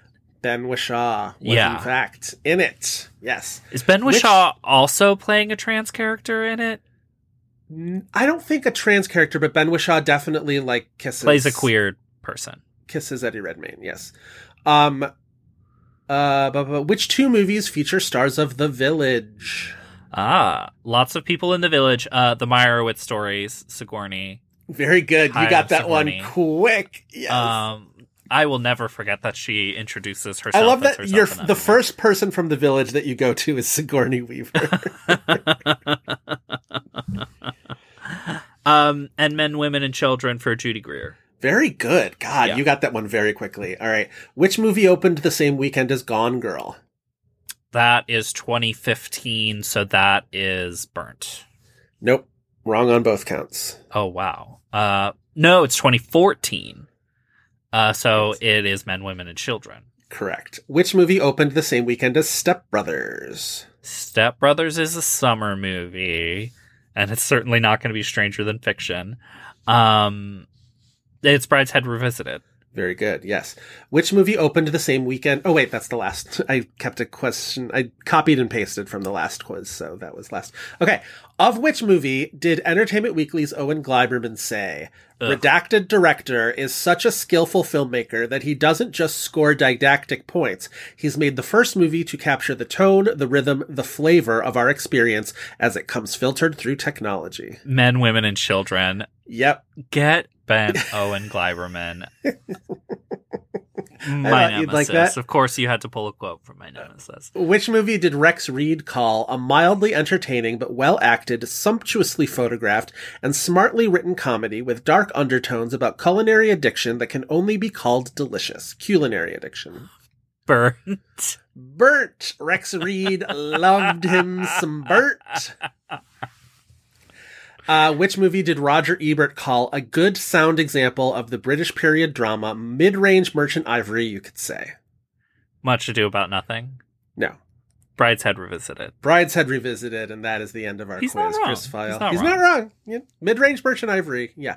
All right. Good job, Chris. You passed Thank the you. Emma Thompson quiz. All right. She's a legend. She's an icon. She is the moment. Now, She's come the on now. moment. I will always love her. I want to talk about that GLAAD nomination. For wide GLAAD release, Media too. Awards. There, Outstanding film, wide release. Well, this did get a wide release. So. I mean, it did, but sometimes the movies that they qualify for wide release and Sure. limited release are arbitrary. It's an interesting. So let's dig into, though. The winner is Milk, which is justified for as many problems as I have with Dustin Lance Black.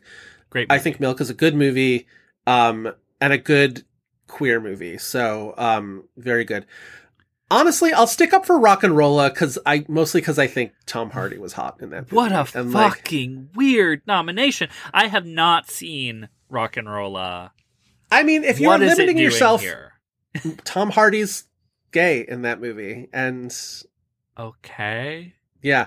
Listen, if you're limiting yourself to wide releases in 2008, you're maybe That's limited probably pool. fair. Because they also nominate Vicky Cristina Barcelona, which to me is some real shallow shit for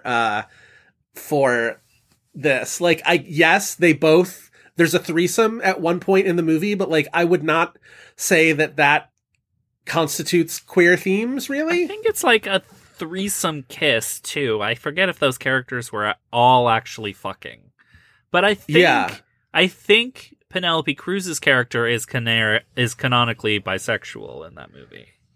No, I think I've only seen that movie once. I think Penelope Cruz's character is like, aren't I so crazy? And it's just like conceivably bisexual.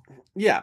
And then the Vicky Cristina Barcelona are just bisexual enough. It falls into the category.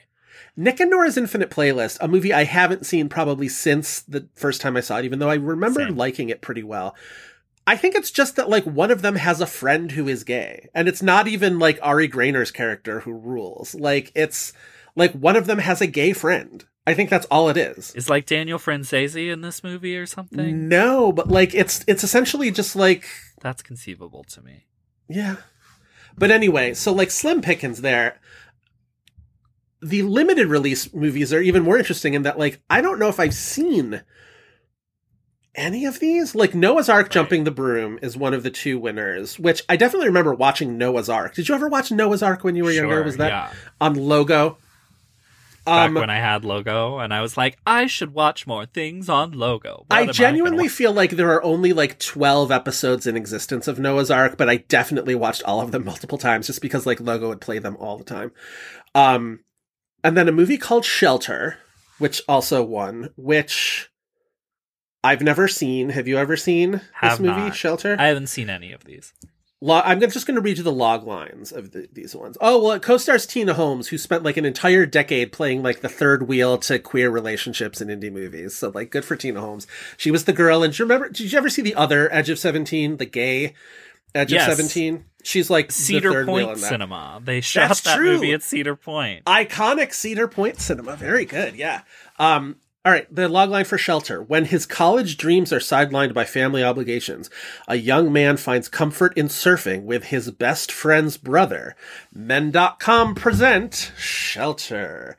I'm sure it's a very good movie. It stars Brad Rowe, who I remember thinking was the hottest in the 90s, and like he didn't do a single thing of actual note as an actor. All right, so there was a movie called Save Me. That starred, among others... Okay, so the poster of this movie is Chad Allen. Do you remember Chad Allen from the 80s at all? Sure don't. Was on My Two Dads and, like, a bunch of, like, sitcoms and stuff like that? No. Okay, No. He was an actor. He was on My Two Dads. He came out when he was older and then got cast in a bunch of these sort of, like... queer thing. So Save Me is a sex and drug addicted young man who is forced into a Christian run ministry in an attempt to cure him of his gay affliction, where instead he is faced with the truth in his heart and spirit. So the poster of this movie is Chad Allen in like a winter cap, you know what I mean? But like for fashion, and a cross, like an iron cross necklace, holding a crucifix like it's a gun to his temple, in a very sort of like dark imagery of like, you know, unsubtle Christian imagery. Aughts independent cinema was the time. 100%. A movie called The Edge of Heaven, which I actually may have seen. Right, Fatih Akin. Okay, I have seen this movie. A Turkish man travels to Istanbul to find the daughter of his father's former girlfriend. So there's one, at least, that I've seen. Fatih Akin's The Edge of Heaven. And then XXY... Why? Because We Like You, which is a Lucia Puenzo movie, the story of an intersex 15-year-old. She lives with her parents who have to cope with the challenges of her medical condition. Also did not win.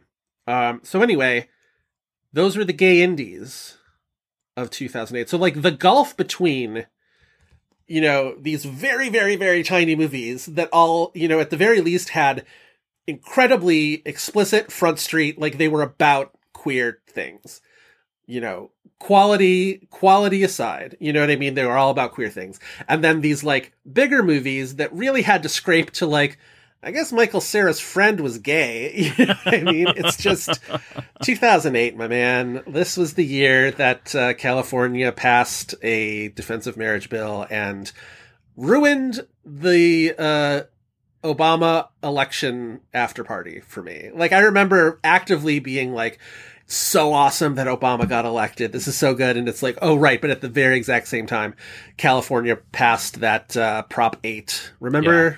Prop 8. Oh. Gave Dustin Lance Black more shit to write about for a decade. There you go. All right. That was Dustin Lance Black. That was like doing the like Prop 8 play that like George Clooney did a live reading of or something. We took to the streets and protested the Mormon Visitor Center at in New York that week, that day after, I believe. And my office, I worked at ABC at the time, which is like next door to there. So I literally just sort of like rolled out of my office and just like got into a little march with Dan Savage and a whole bunch of people. And the very same Mormon center that is dramatized in Angels in America, because the Mormon church had funded essentially quite a bit of that thing. 2008, what a time. What a weird time. What a time. All right, can we talk about Ben Whishaw? I was wondering why it was taking you so long to get into it. Whishaw. Okay, so yes, he had been in some movies before Brideshead Revisited. Oh, he had been in I'm Not There. That's maybe the first time I had ever seen him. He's like the Bob Dylan in that movie with the least screen time, but he's essentially tremendous. He's Arthur Rimbaud more so than Bob Dylan, right? That's sort of the thing. Yeah, but like everybody is like Bob Dylan and not in that movie. Right. That movie's incredible. That makes sense though, that would have been the first thing I saw him in, and then Brideshead is the first thing that I was like, oh my goodness, this beautiful little wisp of a thing. But he had also been in that movie Perfume, The Story of a Murderer, which I hadn't seen till after, which was directed, I think, by Tom Tykwer, right? Yes. With Ben Whishaw and Alan Rickman. Is that queer themed, or is that not? I think it's queer themed, or like queer coded, in that it's like, I see. Do crime, be gay, do crimes. Be gay, do crimes, commit perfume murders. And then he was in Layer Cake, which I had seen, and like I don't remember Ben Whishaw in that movie at all. But like that movie is like everybody who has ever been in a Guy Ritchie movie was also in Layer Cake, playing somebody with a Northern English accent of some sort. And good for everybody. Michael Gambon was also in that movie, so I guess Brideshead Revisited is a Gambon-Whishaw reunion. And he was in Enduring Love, which I always talk about. Roger Michel. I need to eventually see that movie. Psycho Rhys Ifans balloon accident movie. So I also don't really remember who he played in that. I should go back and watch that again, though, and see what Whishaw was up to. But Brideshead Revisited was the thing for me. I remember the trailer for this movie featured the two most gorgeous shots of the movie. The one of them with it's Haley Atwell, Ben Whishaw, Matthew Good in the gondola in Venice, all in their white linen, like sun hat, like looking absolutely gorgeous. And then there's the other shot of Michael Gambon on the fainting couch, bracketed by Julia and Sebastian, and he puts one hand on each of their shoulders and essentially is just like, gonna be a weird summer, isn't it, Charles? And I loved, I thought it was, so already from that trailer, I was so taken with Ben Whishaw, and I think he gives a really genuinely lovely performance in this movie, and is like doing all the Whishaw things that I really love, that I would come to really love. Not that it's a surprise that Ben Whishaw would be great at a movie, but I think his performance in this is probably the best one. 100%. And especially because he only gets half of the movie to do it. Yeah. And he really gets across fairly economically just the depth of not only like, because he's in love with Charles, but I think he even understands that this is, you know, a sort of summer infatuation kind of a thing. And it's more about the longing for him than it is about the actual relationship. It's that like, this is this, man who he is in love with and is completely unavailable to him for reasons beyond his control. That like, even if Charles was, as attracted to him as he is and to Charles, and even if Charles was as in love with him, that they wouldn't be able to be together because of society, but also because of his mother's, choking Catholicism. And all of that gets communicated, I think, very economically by Wishaw in actually not that many scenes, right? It's like 7 scenes, essentially. He's wonderful. I love him so much. Best performance. Terrific actor. Looping back to the very beginning when we were talking about the Gothams, I was surprised that Passages did so well without nominating him at the Gothams. Without nominating Wishaw.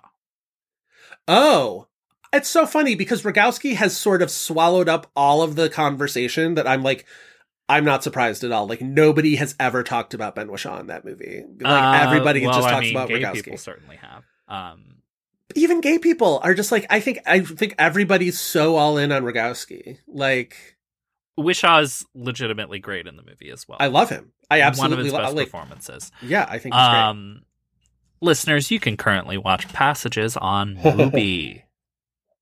And you should watch it. So the year after Brideshead Revisited, he's in Jane Campion's Bright Star. And he is bringing a lot of that same energy, but to obviously like a straight character in this, like, it's my favorite straight romance in any movie. And it's maybe like, you know what I mean? And to accomplish it helps that it's like, it helps that it is a gay actor playing this. And also it's like playing a straight character who like reclines in a tree full of purple flowers and like writes poetry and spends half of the movie on a couch. He's everything I've ever wanted in a straight person. It's a lovely movie. Yeah. You love Bright Star as much as I do. Yes, Bright Star is amazing. I've talked about it so many times. I will give you a little room to talk about it. And also, have you seen The Tempest, which he's in the year after Bright Star? No, I have never seen. Nor have I. Julie Taymor's The Tempest. We should do that as an exception. An exception? Okay. Yeah. Because what a weird story. And we could talk about Julie Taymor, and we could talk about Ben Whishaw playing a weird, shapeless ghost in that. Oh, and I am intrigued. The embodiment of the wind or something. He's essentially like, it's the titular role. He is the Tempest, but like, he is kind of that. Like that, he kind of is that in this movie from what I understand. You know what I mean?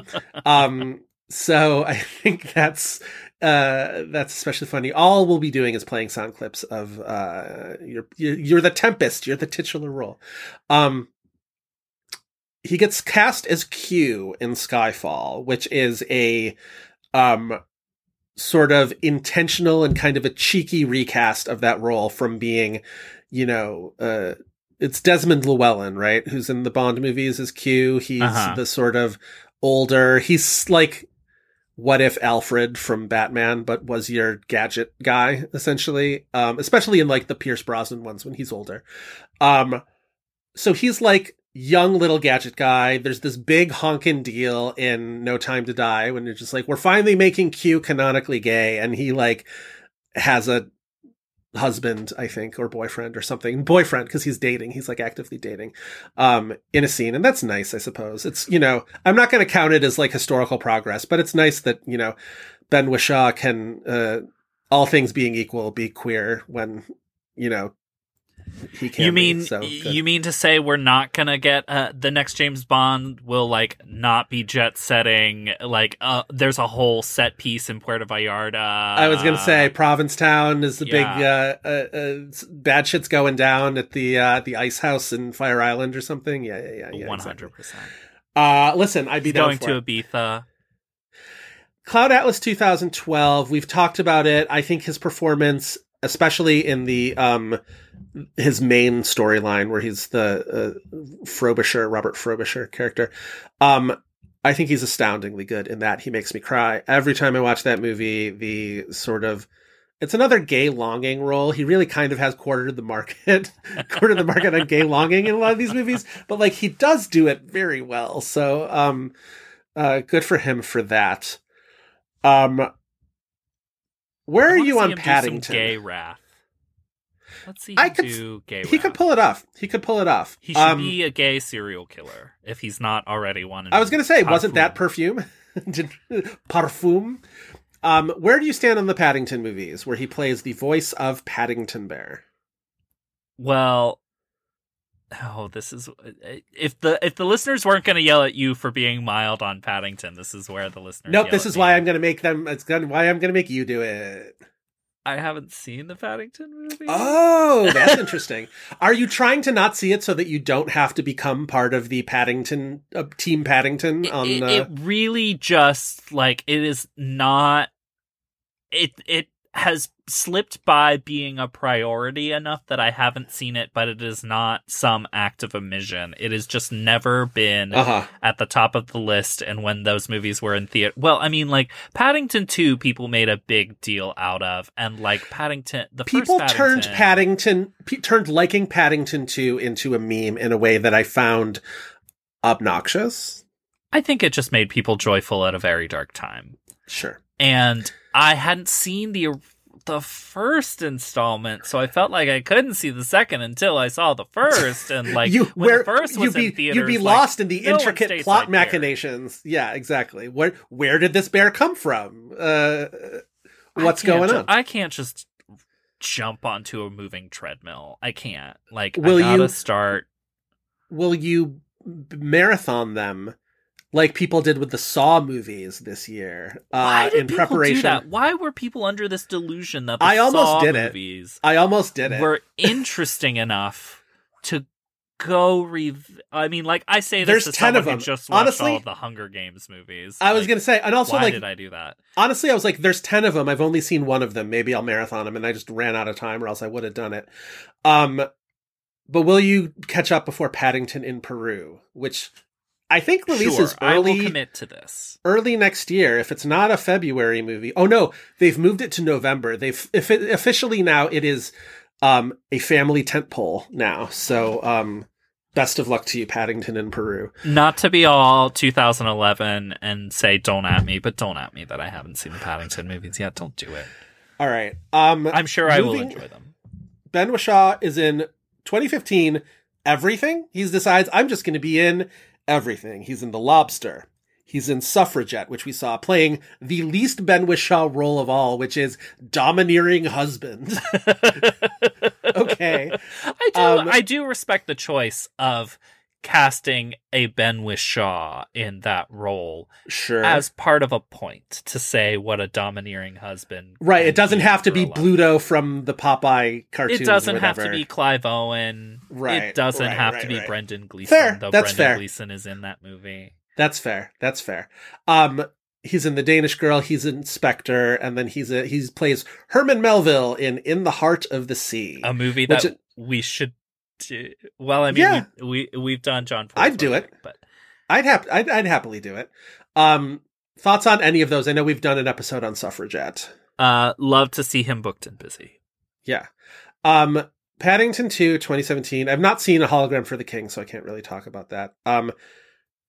I don't love him in Mary Poppins Returns. I didn't like him in that either. Which, like, maybe we should just move on because I don't. Maybe we should just move on. Honestly, I want better for him. Like, it's a wasted whatever. Saving Mr. Banks. Save Mr. Banks from that movie. Because he also plays Michael Banks.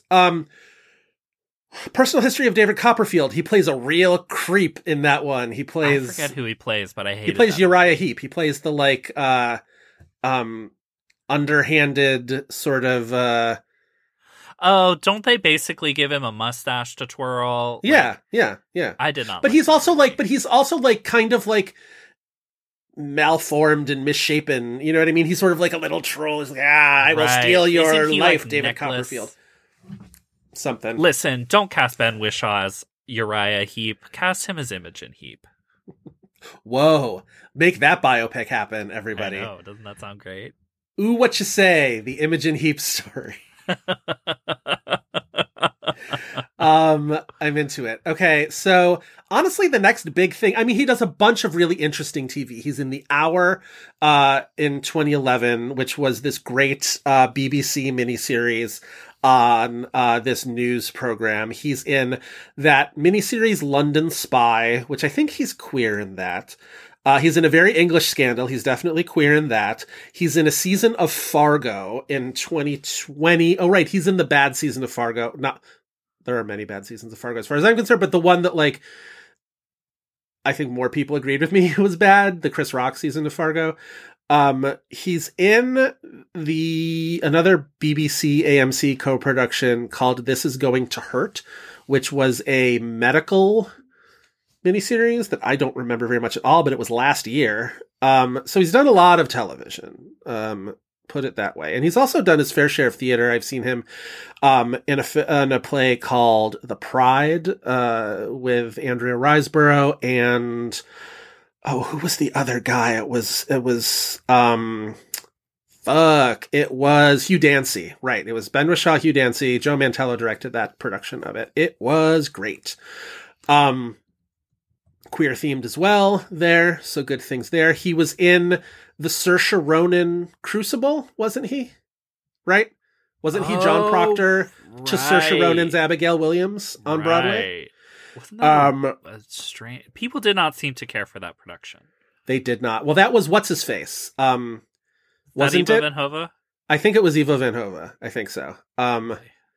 Anyway, comes back, a little bit of a comeback. I was still kind of surprised. If Women Talking is a Best Picture nominee, I was kind of surprised that he got no traction for supporting actor in that movie, even though I know it was a divisive performance. Again, I would personally rather move on because I don't want to talk crap You don't about like Ben him in Whishaw Women ever. Talking. I think that's a bad performance.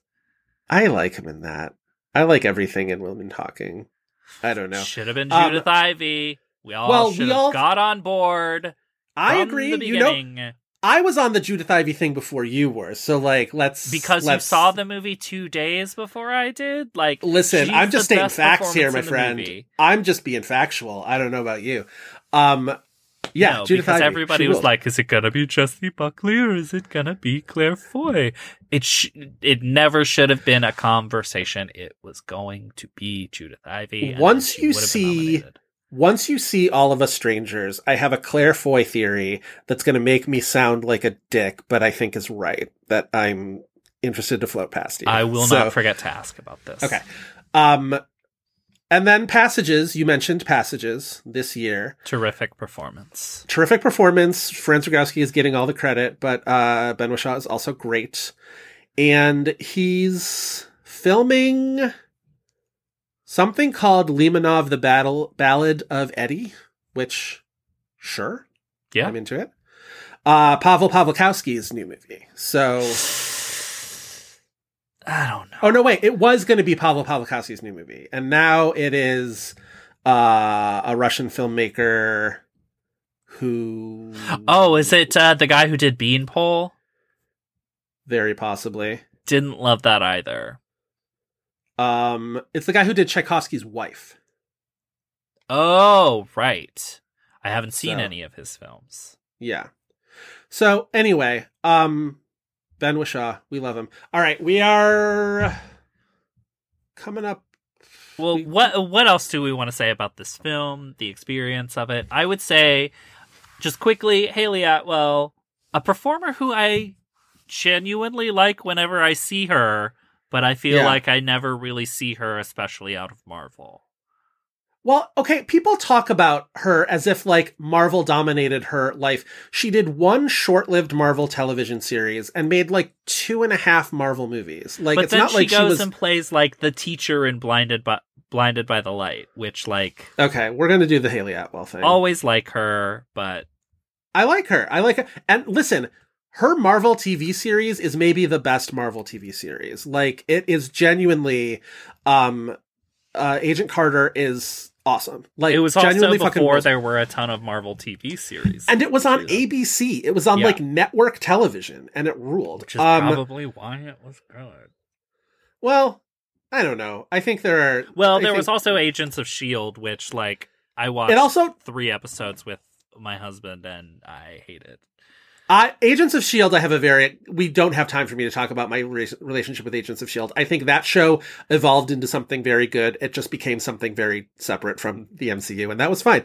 The thing about Agent Carter that was good is it was set decades before any of the stuff that was happening in the movies. So it could exist in its own space without being like, why aren't any of the big major characters showing up in this thing? So, all right, so after Brideshead Revisited, or the same year, she's in The Duchess, the Keira Knightley movie, The Duchess. And then, like, Captain America is basically her next big movie. She does a bunch of television, actually. She's in, like, a lot of British TV. She's in, oh my god, though. Pillars of the Earth. The best, one of my favorite Black Mirror episodes. Everybody talks about, and rightfully so, San Junipero as being the, like, most, like, tragic love story kind of a thing, and Mackenzie Davis and Gugu Mbatha-Raw, they're both great. But Haley Atwell and Domhnall Gleeson... Oh, I've seen this one. This one is very good. Where he's the, like, android version of her dead husband. Yes. Is so good and sad, and I love it so much. And it was very early on. It was like the second season of Black Mirror, but highly recommended. So, and that aired in 2013. So I already she was already in Captain America by then, but like, oh my God, I loved her. She was also in that adaptation of the Ken Follett novel, The Pillars of the Earth, Stars, that was like massive, right? It was like everybody's in that, like Matthew McFadden and Ian McShane and Eddie Redmayne, and I've never seen it. Have you seen Ken that? Follett books being a massive thing for a minute. I have not seen it. What are his other books that were a thing? I think they were all like that with titles like was it like that. The White Queen and stuff like that? Was Sure, that Ken Follett? Yeah. Okay. That's the vibe. Love it. Okay. All I remember Ken Follett is like when I worked at the public library, like all of his books would be this sort of like massive section. Anyway, but that was like a big, huge thing. And because it was on Stars, I was like, oh, this is probably nothing. And then all of a sudden it's like, wait a second, this is like enormous. Is Agent Carter in a bunch of things. I guess her other big movies, she's at the very beginning of Cinderella, the Lily James Cinderella, where she's Cinderella's mother and then she dies. She's maybe the mom and also in Christopher Robin, or is he his wife? Or is she his wife in that? His like yes, grown up. Okay. That's a thankless role. I know. But she's enjoyable in that movie. I didn't really think was very good, but I liked Blinded by the Light. I'm going to say that. I'm just going to come out and say that. I think it's a good movie. It maybe helped me like Springsteen more. Oh, I mean, I didn't need a movie to make me like Springsteen, but I get it. I get what you're saying there. That makes a lot of sense. Springsteen, I think, for like, you are at the tail end of like. I remember Born in the USA and my lived experience. Oh, I do too, but like, I remember Born in the USA in ways that I was uncomfortable with and Springsteen would be uncomfortable with in like, you know. Well, what year were you born? 87.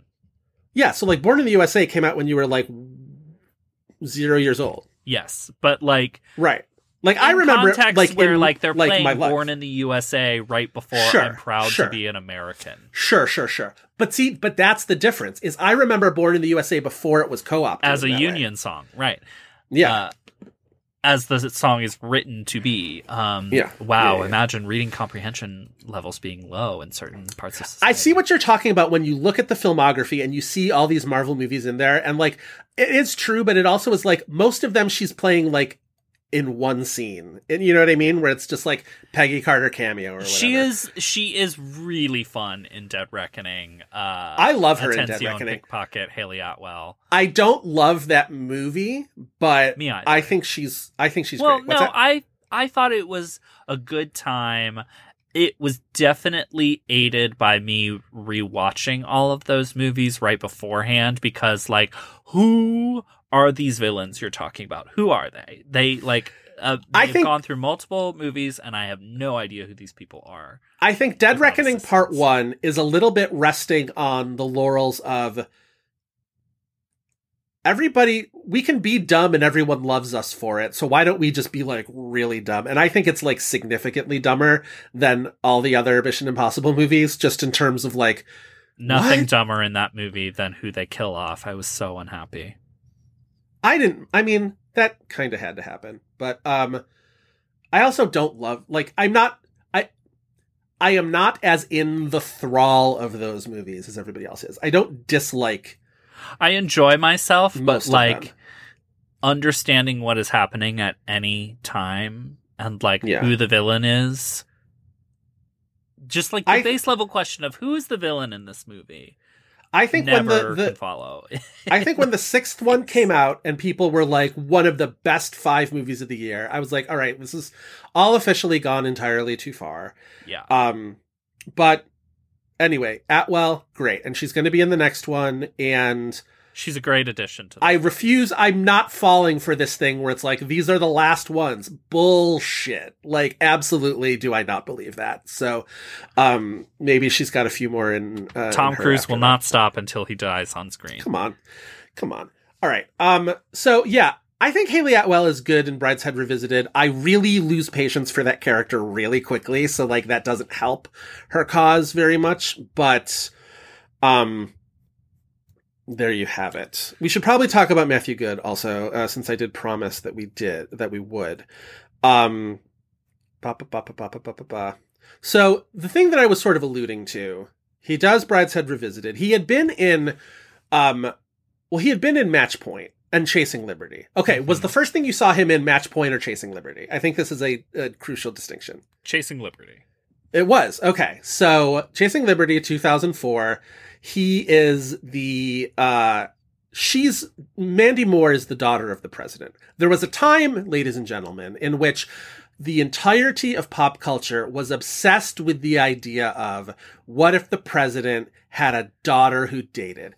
Because at the time, the president had daughters, and we were sort of like, it's too bad we can't like enjoy the Bush daughters because it's Bush. So it's like, what if we had fictional Bush daughters who we could like? And like, if we only knew in culture that we had to just like wait it out and that Jenna Bush would be like co-host of the Today Show in 20 years, like who'd have thunk it? But anyway, what if Mandy Moore was the daughter of the president? What if she met a hottie in Europe? All right, you've seen Chasing Liberty. I have not seen Chasing Liberty probably since theaters. So. Well, I've never seen it, so why don't you tell me what happened? You know, it basically got lumped in with First Daughter, the Katie Holmes version of this. But Chasing Liberty is the good one, right? Yeah, but Chasing Liberty is the good one. Right. Okay. But I think First Daughter was the more successful one. And he's like, what if I was a hottie who romanced the daughter of the president? And also exactly. Like, Mandy Moore's the best. I love Mandy Moore. Can't even remember who he is in Match Point. He's also in Imagine Me and You. Can't remember who he is in that. In Match Point, he's I mean, not to use a term I hate, but he's the cuck essentially, right? Like he's the one who's supposed to. I don't remember. He's maybe. Right. Jonathan Rhys-Meyers is engaged to Emily Mortimer and has the affair with Scarlett Johansson. But is Matthew Good, like, with Scarlett Johansson? I gotta see Match Point again. I really liked Match Point, and now I'm, like, mixing up the plot. What a film, what a cast. I really love it. Anyway, and then he's in Imagine Me and You, which is a movie that I mentioned in our quiz with Christina about lesbian relationship movies. The Ole Parker movie, Imagine Me and You. He is not one of the two lesbian leads. Okay. Really? He's also, though, he's in a movie called The Lookout that starred, it was a Scott Frank movie with Joseph Gordon-Levitt. It's like a crime movie. Just from the look of the poster when that movie came out, I was like, well, I'm not seeing that. That's not I liked for it. Me. It does. The poster is very mid-aughts, like stylish crime. You know what I mean? And that's sort of what it was. But Matthew Good plays this real scuzzy type, and it took me a while to be like, that's who that is. That's Matthew Good. He's quite fantastic in that movie. So, okay, Brideshead Revisited. We just talked about it.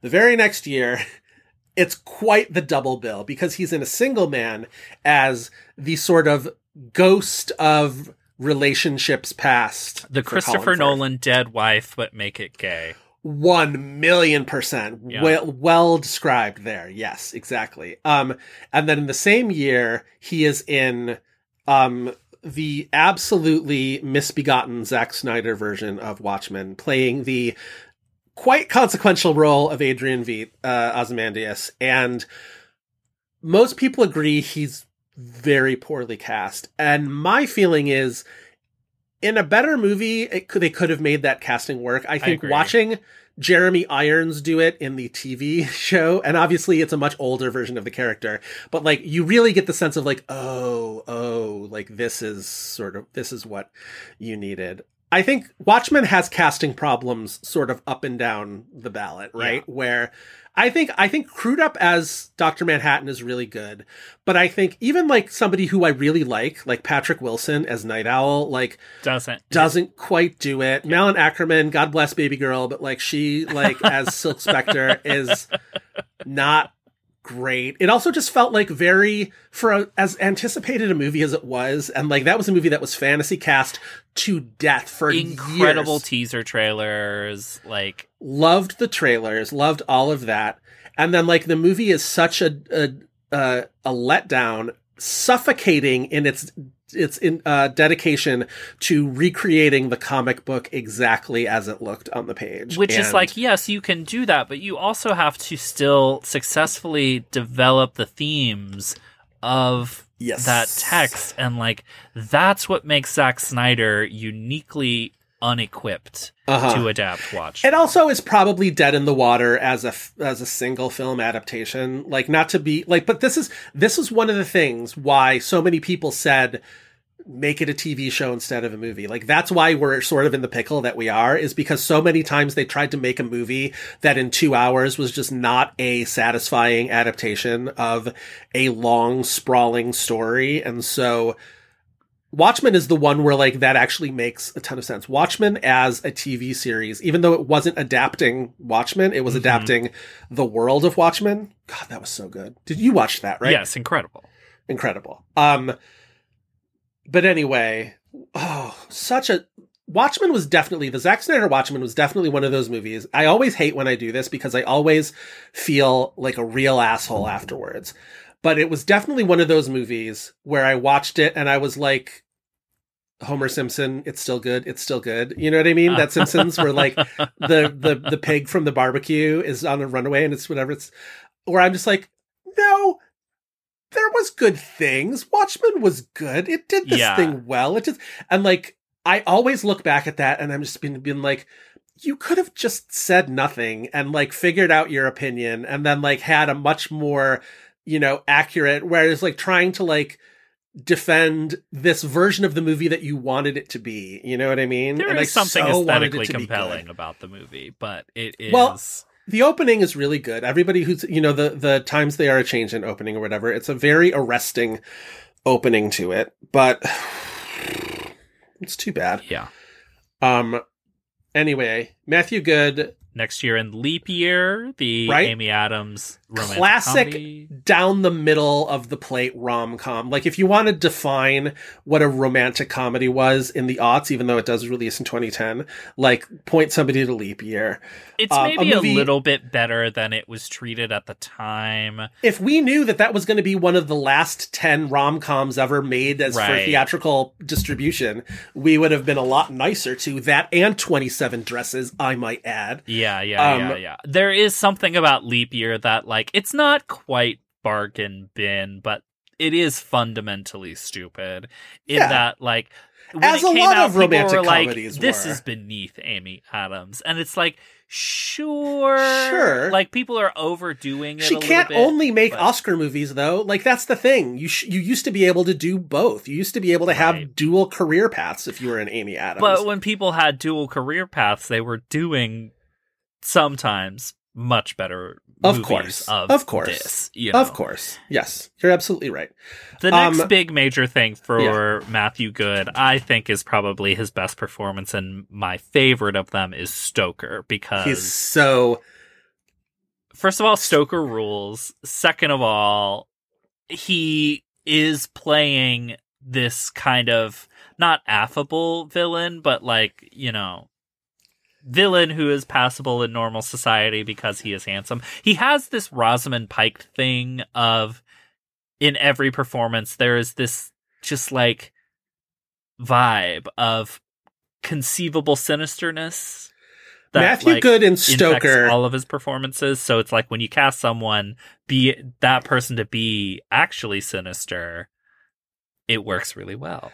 Matthew Good and Stoker is like a chaotic bisexual if the two sexualities were murderer and not murderer. Like, instead of heterosexuality and homosexuality, he's like blending murderer and not murderer in very chaotic ways. Yes. I like him a lot. It's so weird to me that Stoker and The Imitation Game are year after year, because Stoker and The Imitation Game, in my memory, feel like they happen 10 years apart from each other. Like, I don't know why I feel that way. Matthew Good cast well in a role that is significant, and I challenge you to tell me what he does in The Imitation Game. I remember, like, I mean, he's like one of the, like, other people in Benedict Cumberbatch's orbit. Who's the one I really like in The Imitation Game? It's the guy from Game of Thrones, from the first season of Game of Thrones. What's his name? Is there a hot redhead in this movie? Or no, I'm thinking of the wrong movie. I'm mistaking The Imitation Game for The Theory of Everything. The Theory of Everything was the one who has the guy from the first season of Game of Thrones, who I think is really good. Continue. That's fine. But this is also when, like, Matthew Good starts being cast in these kind of, I don't want to say nothing roles, but like not distinguishable characters. He is in the Potato Movie. Sure is. He's in Allied, I guess. Although exactly. I don't. That's the thing. It's you could say that about a lot of things, right? He's in the Potato Movie, I guess. He's in. I do remember him in Downton Abbey, where they like bring him in to be like, listen, we got to give Lady Mary a hot guy. And we tried it with the one guy from Weekend for a season, and that kind of fizzled. So now, like, we're calling in the reinforcements. We're bringing in Matthew Good. And he's managed to stick around long enough to be in the movies, or at least a movie. He'll be opposite Anthony Hopkins this year in Freud's Last Session. As we're recording this, we might start to hear reactions about it because it's playing AFI. Everything that I've heard about AFI this year is that, like, the screenings aren't even full. Ooh. This isn't a sneak movie. Like, Sony Classics has said that they were releasing this movie around Christmas all year long. It's a sneak movie. Play a real festival. Yeah, grow some balls, Freud's Last Session. Play TIFF if you're going to release. He's in The Duke, which we should mention because it was Roger Michel's final film. I had fun with that movie. I still haven't seen it. I feel so bad. It's cute. It, like, played Venice, but not Toronto, and then the next year played Telluride because it was during the pandemic, and then still didn't come out until the following spring. Uh-huh. Sure. Really weird release for that movie. He's in The King's Man. Pass. Which I don't like those movies. I didn't see The King's Man. Seeing them. I don't You like couldn't those even movies. convince me with Julianne Moore in a skirt suit to see one of those movies. That second one. I'm not seeing It's such a disappointment. Julianne Moore and Channing Tatum, and it was bad. He's another one, like Ben Whishaw and Haley Atwell, who did a lot of TV, a lot of British TV. He was in Death Comes to Pemberley, which was that continuation of Pride and Prejudice that was on for a while. He was in a bunch of, like, Agatha Christie stuff. He was, in my opinion, really wasted for like a season and a half on The Good Wife. I was really, really bummed when that character didn't really go anywhere on The Good Wife. He and Matthew Rhys have that show where they go around and drink wine. Have you ever seen any of that? Where it's essentially like... What? I would just watch the two the of them. fuck out of this. What is this? It's called Please The tell me Wine- it's nonfiction. It is nonfiction. It's the wine show. It's him and Matthew Rhys, and they just go around and drink wine and talk. It's It's like the Trip movies, except it's like them and wine. I like those guys. I can't stand Steve Coogan. Sorry. I never liked Steve Coogan. Rob Brydon's the funnier one, but like I don't know. I enjoy it. He's on The Crown? Did I Sure, stop watching it never by the watched. time he showed up? No, he shows up on season 2. I don't remember that. Season 2 was the last season that I kept up with, and then it sort of lost me. Yeah, a lot of It's all a TV. cast of people that we like and wish well for. Yes. Got to get Emma Thompson that Oscar nomination. We got to get Emma Thompson that Oscar nomination, guys. She came close. She had some precursor-ish stuff, right? She got a BIFA British nomination. independent. She got a BIFA. The good old Listen, if they BIFAs. don't want it called BIFA, we're still going to be calling it BIFA, British Independent Where did you Film summer? Award. I summered in Ibiza, and I gave Emma Where's the Thompson. BIFA? Where's the BIFA? Um, This cast of nominees is really interesting. Haley Atwell shows up for the Duchess in that. yes.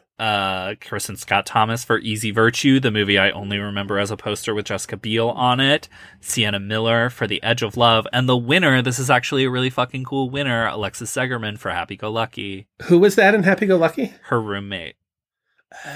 Great performance. I mean, Love that. like quintessential Mike Lee supporting player. Good. performance, Good for the but, Bifas. Like amazing. Great call, Bifa.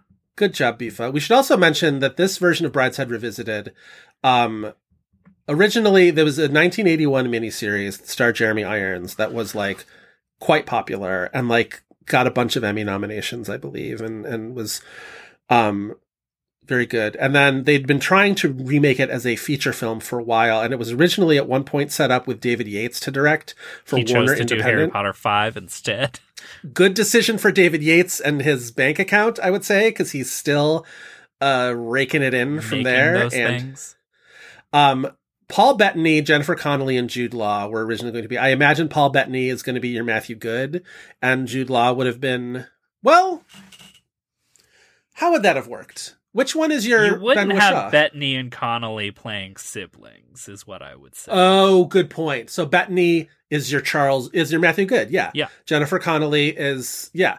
And then Jude Law would have been the Ben Whishaw, which he's a little too hale and hearty for yeah. for that, but whatever. My thing is, there is a graveyard somewhere that is littered with the headstones of Paul Bettany, Jennifer Connelly projects that were doomed, either were made and were bad, or And were the made one and nobody that gets saw. made is the Charles Darwin movie nobody saw. But it felt like there was a good 10 years where they kept trying to make movies and they were going to be in movies together. And it's like, I'm sure that marriage is, they're still together, right? Yeah. Good and lovely and long lasting and happy and whatever. And they are just not meant to be a creative partnership. Like that is just not in the cards, y'all. God bless the both of you. And I really, my one thing coming out of Top Gun, when Top Gun was such an obnoxious success to me, was like, at the very least, Jennifer Connelly is back out there. And you know who is the one person who has not reaped any rewards from fucking Top Gun Maverick? It's Jennifer goddamn Connelly. What She is better wrong have with made everybody? like $20 million off of that movie and back-end royalties. I hope she's not somewhere being like, Paul, what movie can we make together after this? It's like, no, Jennifer. Stop it. Stop it. Do something else. Should we move on to the IMDb game? Let's move on to the IMDb. Why don't All right. you explain the IMDb game to our listeners? Sure. Every week we end our episodes with the IMDb game, where we challenge each other with an actor or actress and try and guess the top 4 titles that IMDb says they are most known for. If any of those titles are television, voice-only performances, or non-acting credits, we will mention that up front. Ifter. I became a Kiwi there for a second there. Ifta. Ifter two wrong answers. Ifta two wrong answers. We get the remaining titles, release years as a clue. My apologies to the lovely Melanie Linsky for offending you and all of New Zealand right there. If that's not enough, it just becomes a free-for-all of hints. That's the IMDb game. Cool. What do you want, kiddo? Do you want to give or guess first? Give me the guess. Bring it on. Bring Okay, it on. so I actually went into the Julian Gerald filmography. As I mentioned earlier, so did he I. directed The Girl, the HBO movie where Alfred Hitchcock is played by none other than Toby Jones. For you, I have Toby Jones. Motherfucker. No television. No television. See, This Toby does not Jones mean you have absolutely seen all of these movies. Okay, is one of them not Let Them All Talk. What was the fucking Truman Capote that we did? Infamous. Infamous. Is it Infamous? No. Okay. Toby Jones. He's the same fucking guy in everything, where he's like popping up in an office somewhere being like, I'm Toby Jones. I'm Toby Jones. Here's a map, Indiana Jones. Like, here's, you know what I mean? It's just like, it's that guy. Although he's in a Marvel movie doing essentially that. And I think it's Captain America the Winter Soldier. Is it Captain America the Winter Soldier? Do you want to go back to your notes? Back to my notes? You said Winter Soldier. Uh-huh. Is that your final guess? Is it the other Captain America? Is it Captain America the First Avenger? Yes, correct. Okay. See, I'm not being mean to you today. Thank you for bailing me out. Okay. Bend these rules. This is probably not right, but at least I'll get clues. The Painted Veil. The Painted Veil is correct. Really? Okay. All right. So Painted Veil. He's really Captain good in America. that, I remember from when I we do did too. it. It's just like, who remembers the Painted Veil but us? Toby Jones. Toby Jones.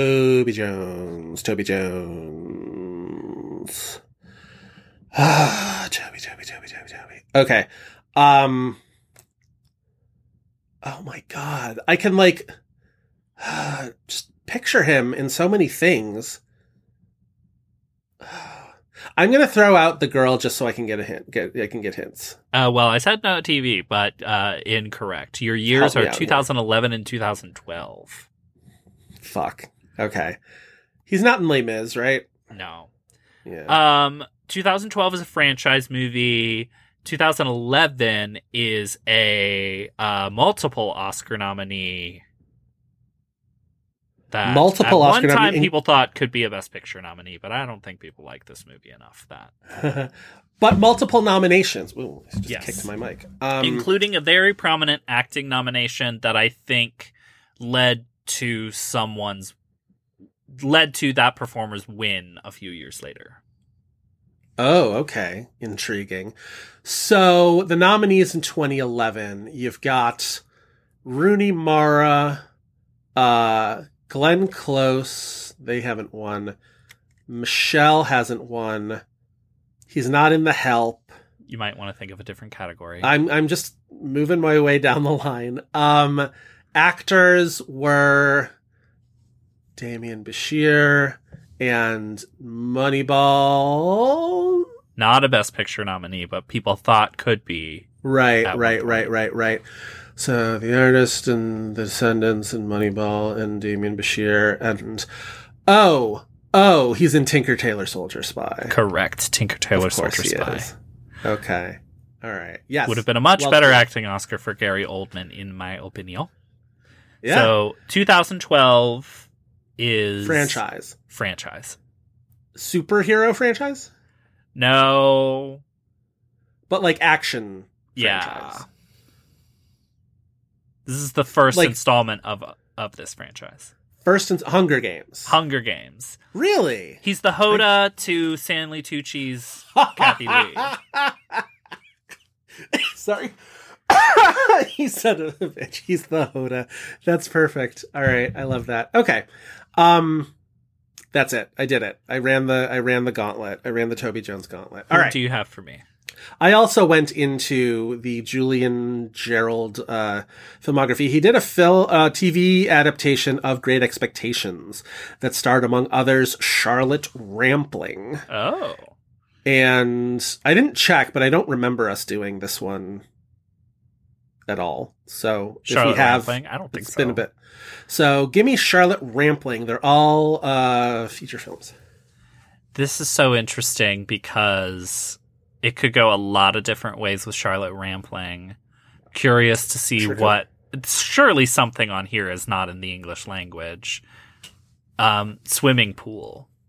Yes, There we swimming go. pool. The one I thought would be the hardest one. Yeah. Oh, well, that's helpful.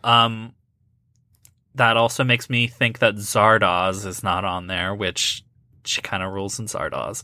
45 Years. Yes, 45 Years, her Oscar nomination. Is Never Let Me Go in that? She gets the and credit, I'm pretty sure. No, not Never Let Me Go. I think she does get the and credit. If Swimming Pool you thought would be the hardest to guess, that tells me that like there Under might the be Sand another is one not that's there. there might be another one that's harder for you. How far back should I go? Is The Night Porter there? No. Damn. That's two wrong guesses. Your remaining years are 2011 and 2016. Okay, so recent. Yes. One after her Oscar nomination and one before it. Is 2016 that movie The Sense of an Ending? No. Okay. More well known than The Sense of an Ending. Right. But not like, I don't know if you pulled the random person on the street, they'd know that this had been made into a movie. Oh, so it's a play or a book. Is it Red No. Sparrow? It's not Red Sparrow, but think along those lines, but it's neither a play nor a book. So I'm gonna guess that that's not a movie. It's it's a remake of a movie? It's not a remake of a movie. It's a prequel. No. What things get adapted into movies? Books, plays, other movies, musicals, but that counts as plays, I'm guessing, in your logic. Right. And comic books and poems. A very popular kind of thing that gets made into movies, even though What am I being really stupid about? I don't partake Video in this. games. Yeah. There we go. I don't see a lot of those movies. What video game was she in? No, that's Juliette Binoche. What were you going to say? I was going to say Ghost in the Shell. Yeah, but no, that's Ghost in the also not a video game. That's anime. What video game movie? Starring opposite a oh no, I don't think, maybe they weren't a couple. I don't know. I don't think they were a couple. Okay. Now that I think of it. Never mind. She in like it would be great if she was in a Super Mario Brothers movie. It would be great. The Dowager Peach. Cast her as Wendy. Yeah. She's Daisy in the new Super Mario Brothers movie. Yeah. I always play as Wendy, so now I'm just gonna think. Wait, which one is Wendy? Wendy is the girl Bowser. Oh, I've never She's got played the giant anything gold where she's a bangles and the character. bow. If she wasn't in Mario Kart Double Dash, I don't know her. Okay. Yeah. This is gonna drive me mad. Okay, based on a video game, this person also this director and star also teamed up for a Shakespeare adaptation a few years later. Later. I think. It's not Justin Kurzel. think. Oh. That would have been like 2015. Oh, then it Are you thinking of Macbeth? yes, was that before? Yes. 2016? Okay. Oh, Well, what then did yes. Justin Kurzel make? Oh, it's Assassin's Creed. It's Assassin's Creed. I I didn't would have know she sworn was that in Macbeth was after Assassin's Creed. I didn't know Okay. she was in that. Yeah, okay, so okay. 2011. You love this movie. Oh. We've covered this movie. Oh. She's good in this movie. She's mean in this movie. Conceivably so, yes. Imagine that. Now that we know it's not Dune, though, does she also get the and in Dune? Is she and she does in not. both? I believe and is Dave Bautista. Then she's one of the withs, because I don't think she's... Hold on. Dune poster. Why don't I already have it? She's not on the Dune poster. She might be billed on the poster, but she's not on the poster. No, but she's billed. I mean, she's fucking slays that movie. All downhill from there. Oh God, what have we covered in 2011 with Charlotte Rampling? It has to. Is it British? Oh no, but it's she's not in Pride. no. That's not 2011. She's one of the withs. With Charlotte Rampling, with Jason Momoa, and Javier Bardem. Oh, Javier Bardem gets the and. Interesting. Yeah. Okay. It's not British, but it's not like it's English language, but European. Oh, is it This is a Scottish? movie that bums me out. But that's also the point. But people who love it are like, yeah, this is a movie that bums you out. That's why I like it. Okay, so something you would have been like, do we have to do that? Should have gotten a Best Actress nomination. Would have been this actress. Melancholia. Yeah, there you go. Yeah. Melancholia. Yes. Yeah, I can't believe it took you that long to get Melancholia. She's only in the first half hour of the movie. But she rules. She's so good. She's so mean. All right. I got to get going. So let's wrap. Yeah, that's our episode. If you want more of This Had Oscar Buzz, you can check out the Tumblr at thishadoscarbuzz.tumblr.com. You should also follow us on Twitter at @had_Oscar_buzz and on Instagram at @thishadoscarbuzz. And also, if you're feeling generous, follow us on Patreon at patreon.com/thishadoscarbuzz. Joe, where can the listeners find more of you? Twitter, letterboxed at Joe Reid, Reid spelled R-E-I-D. And I am also on Twitter and Letterboxd at Crispy File. That's F-E-I-L. We would like to thank Kyle Cummings for his fantastic artwork and Dave Gonzalez and Gavin Mevius for their technical guidance and Taylor Cole for our theme music. Please remember to rate, like, and review us on Spotify, Apple Podcasts, wherever else you get those podcasts. 5-star review in particular really helps us out with Apple Podcast visibility. So go give us a 5-star. Tell us what you call a person with pneumonia. Are they a pneumatic, whatever? Mnemonic is also not the word for it. Nope. I know. That's also a word for something else. That's all for this week. We hope you'll be back next week for more Buzz.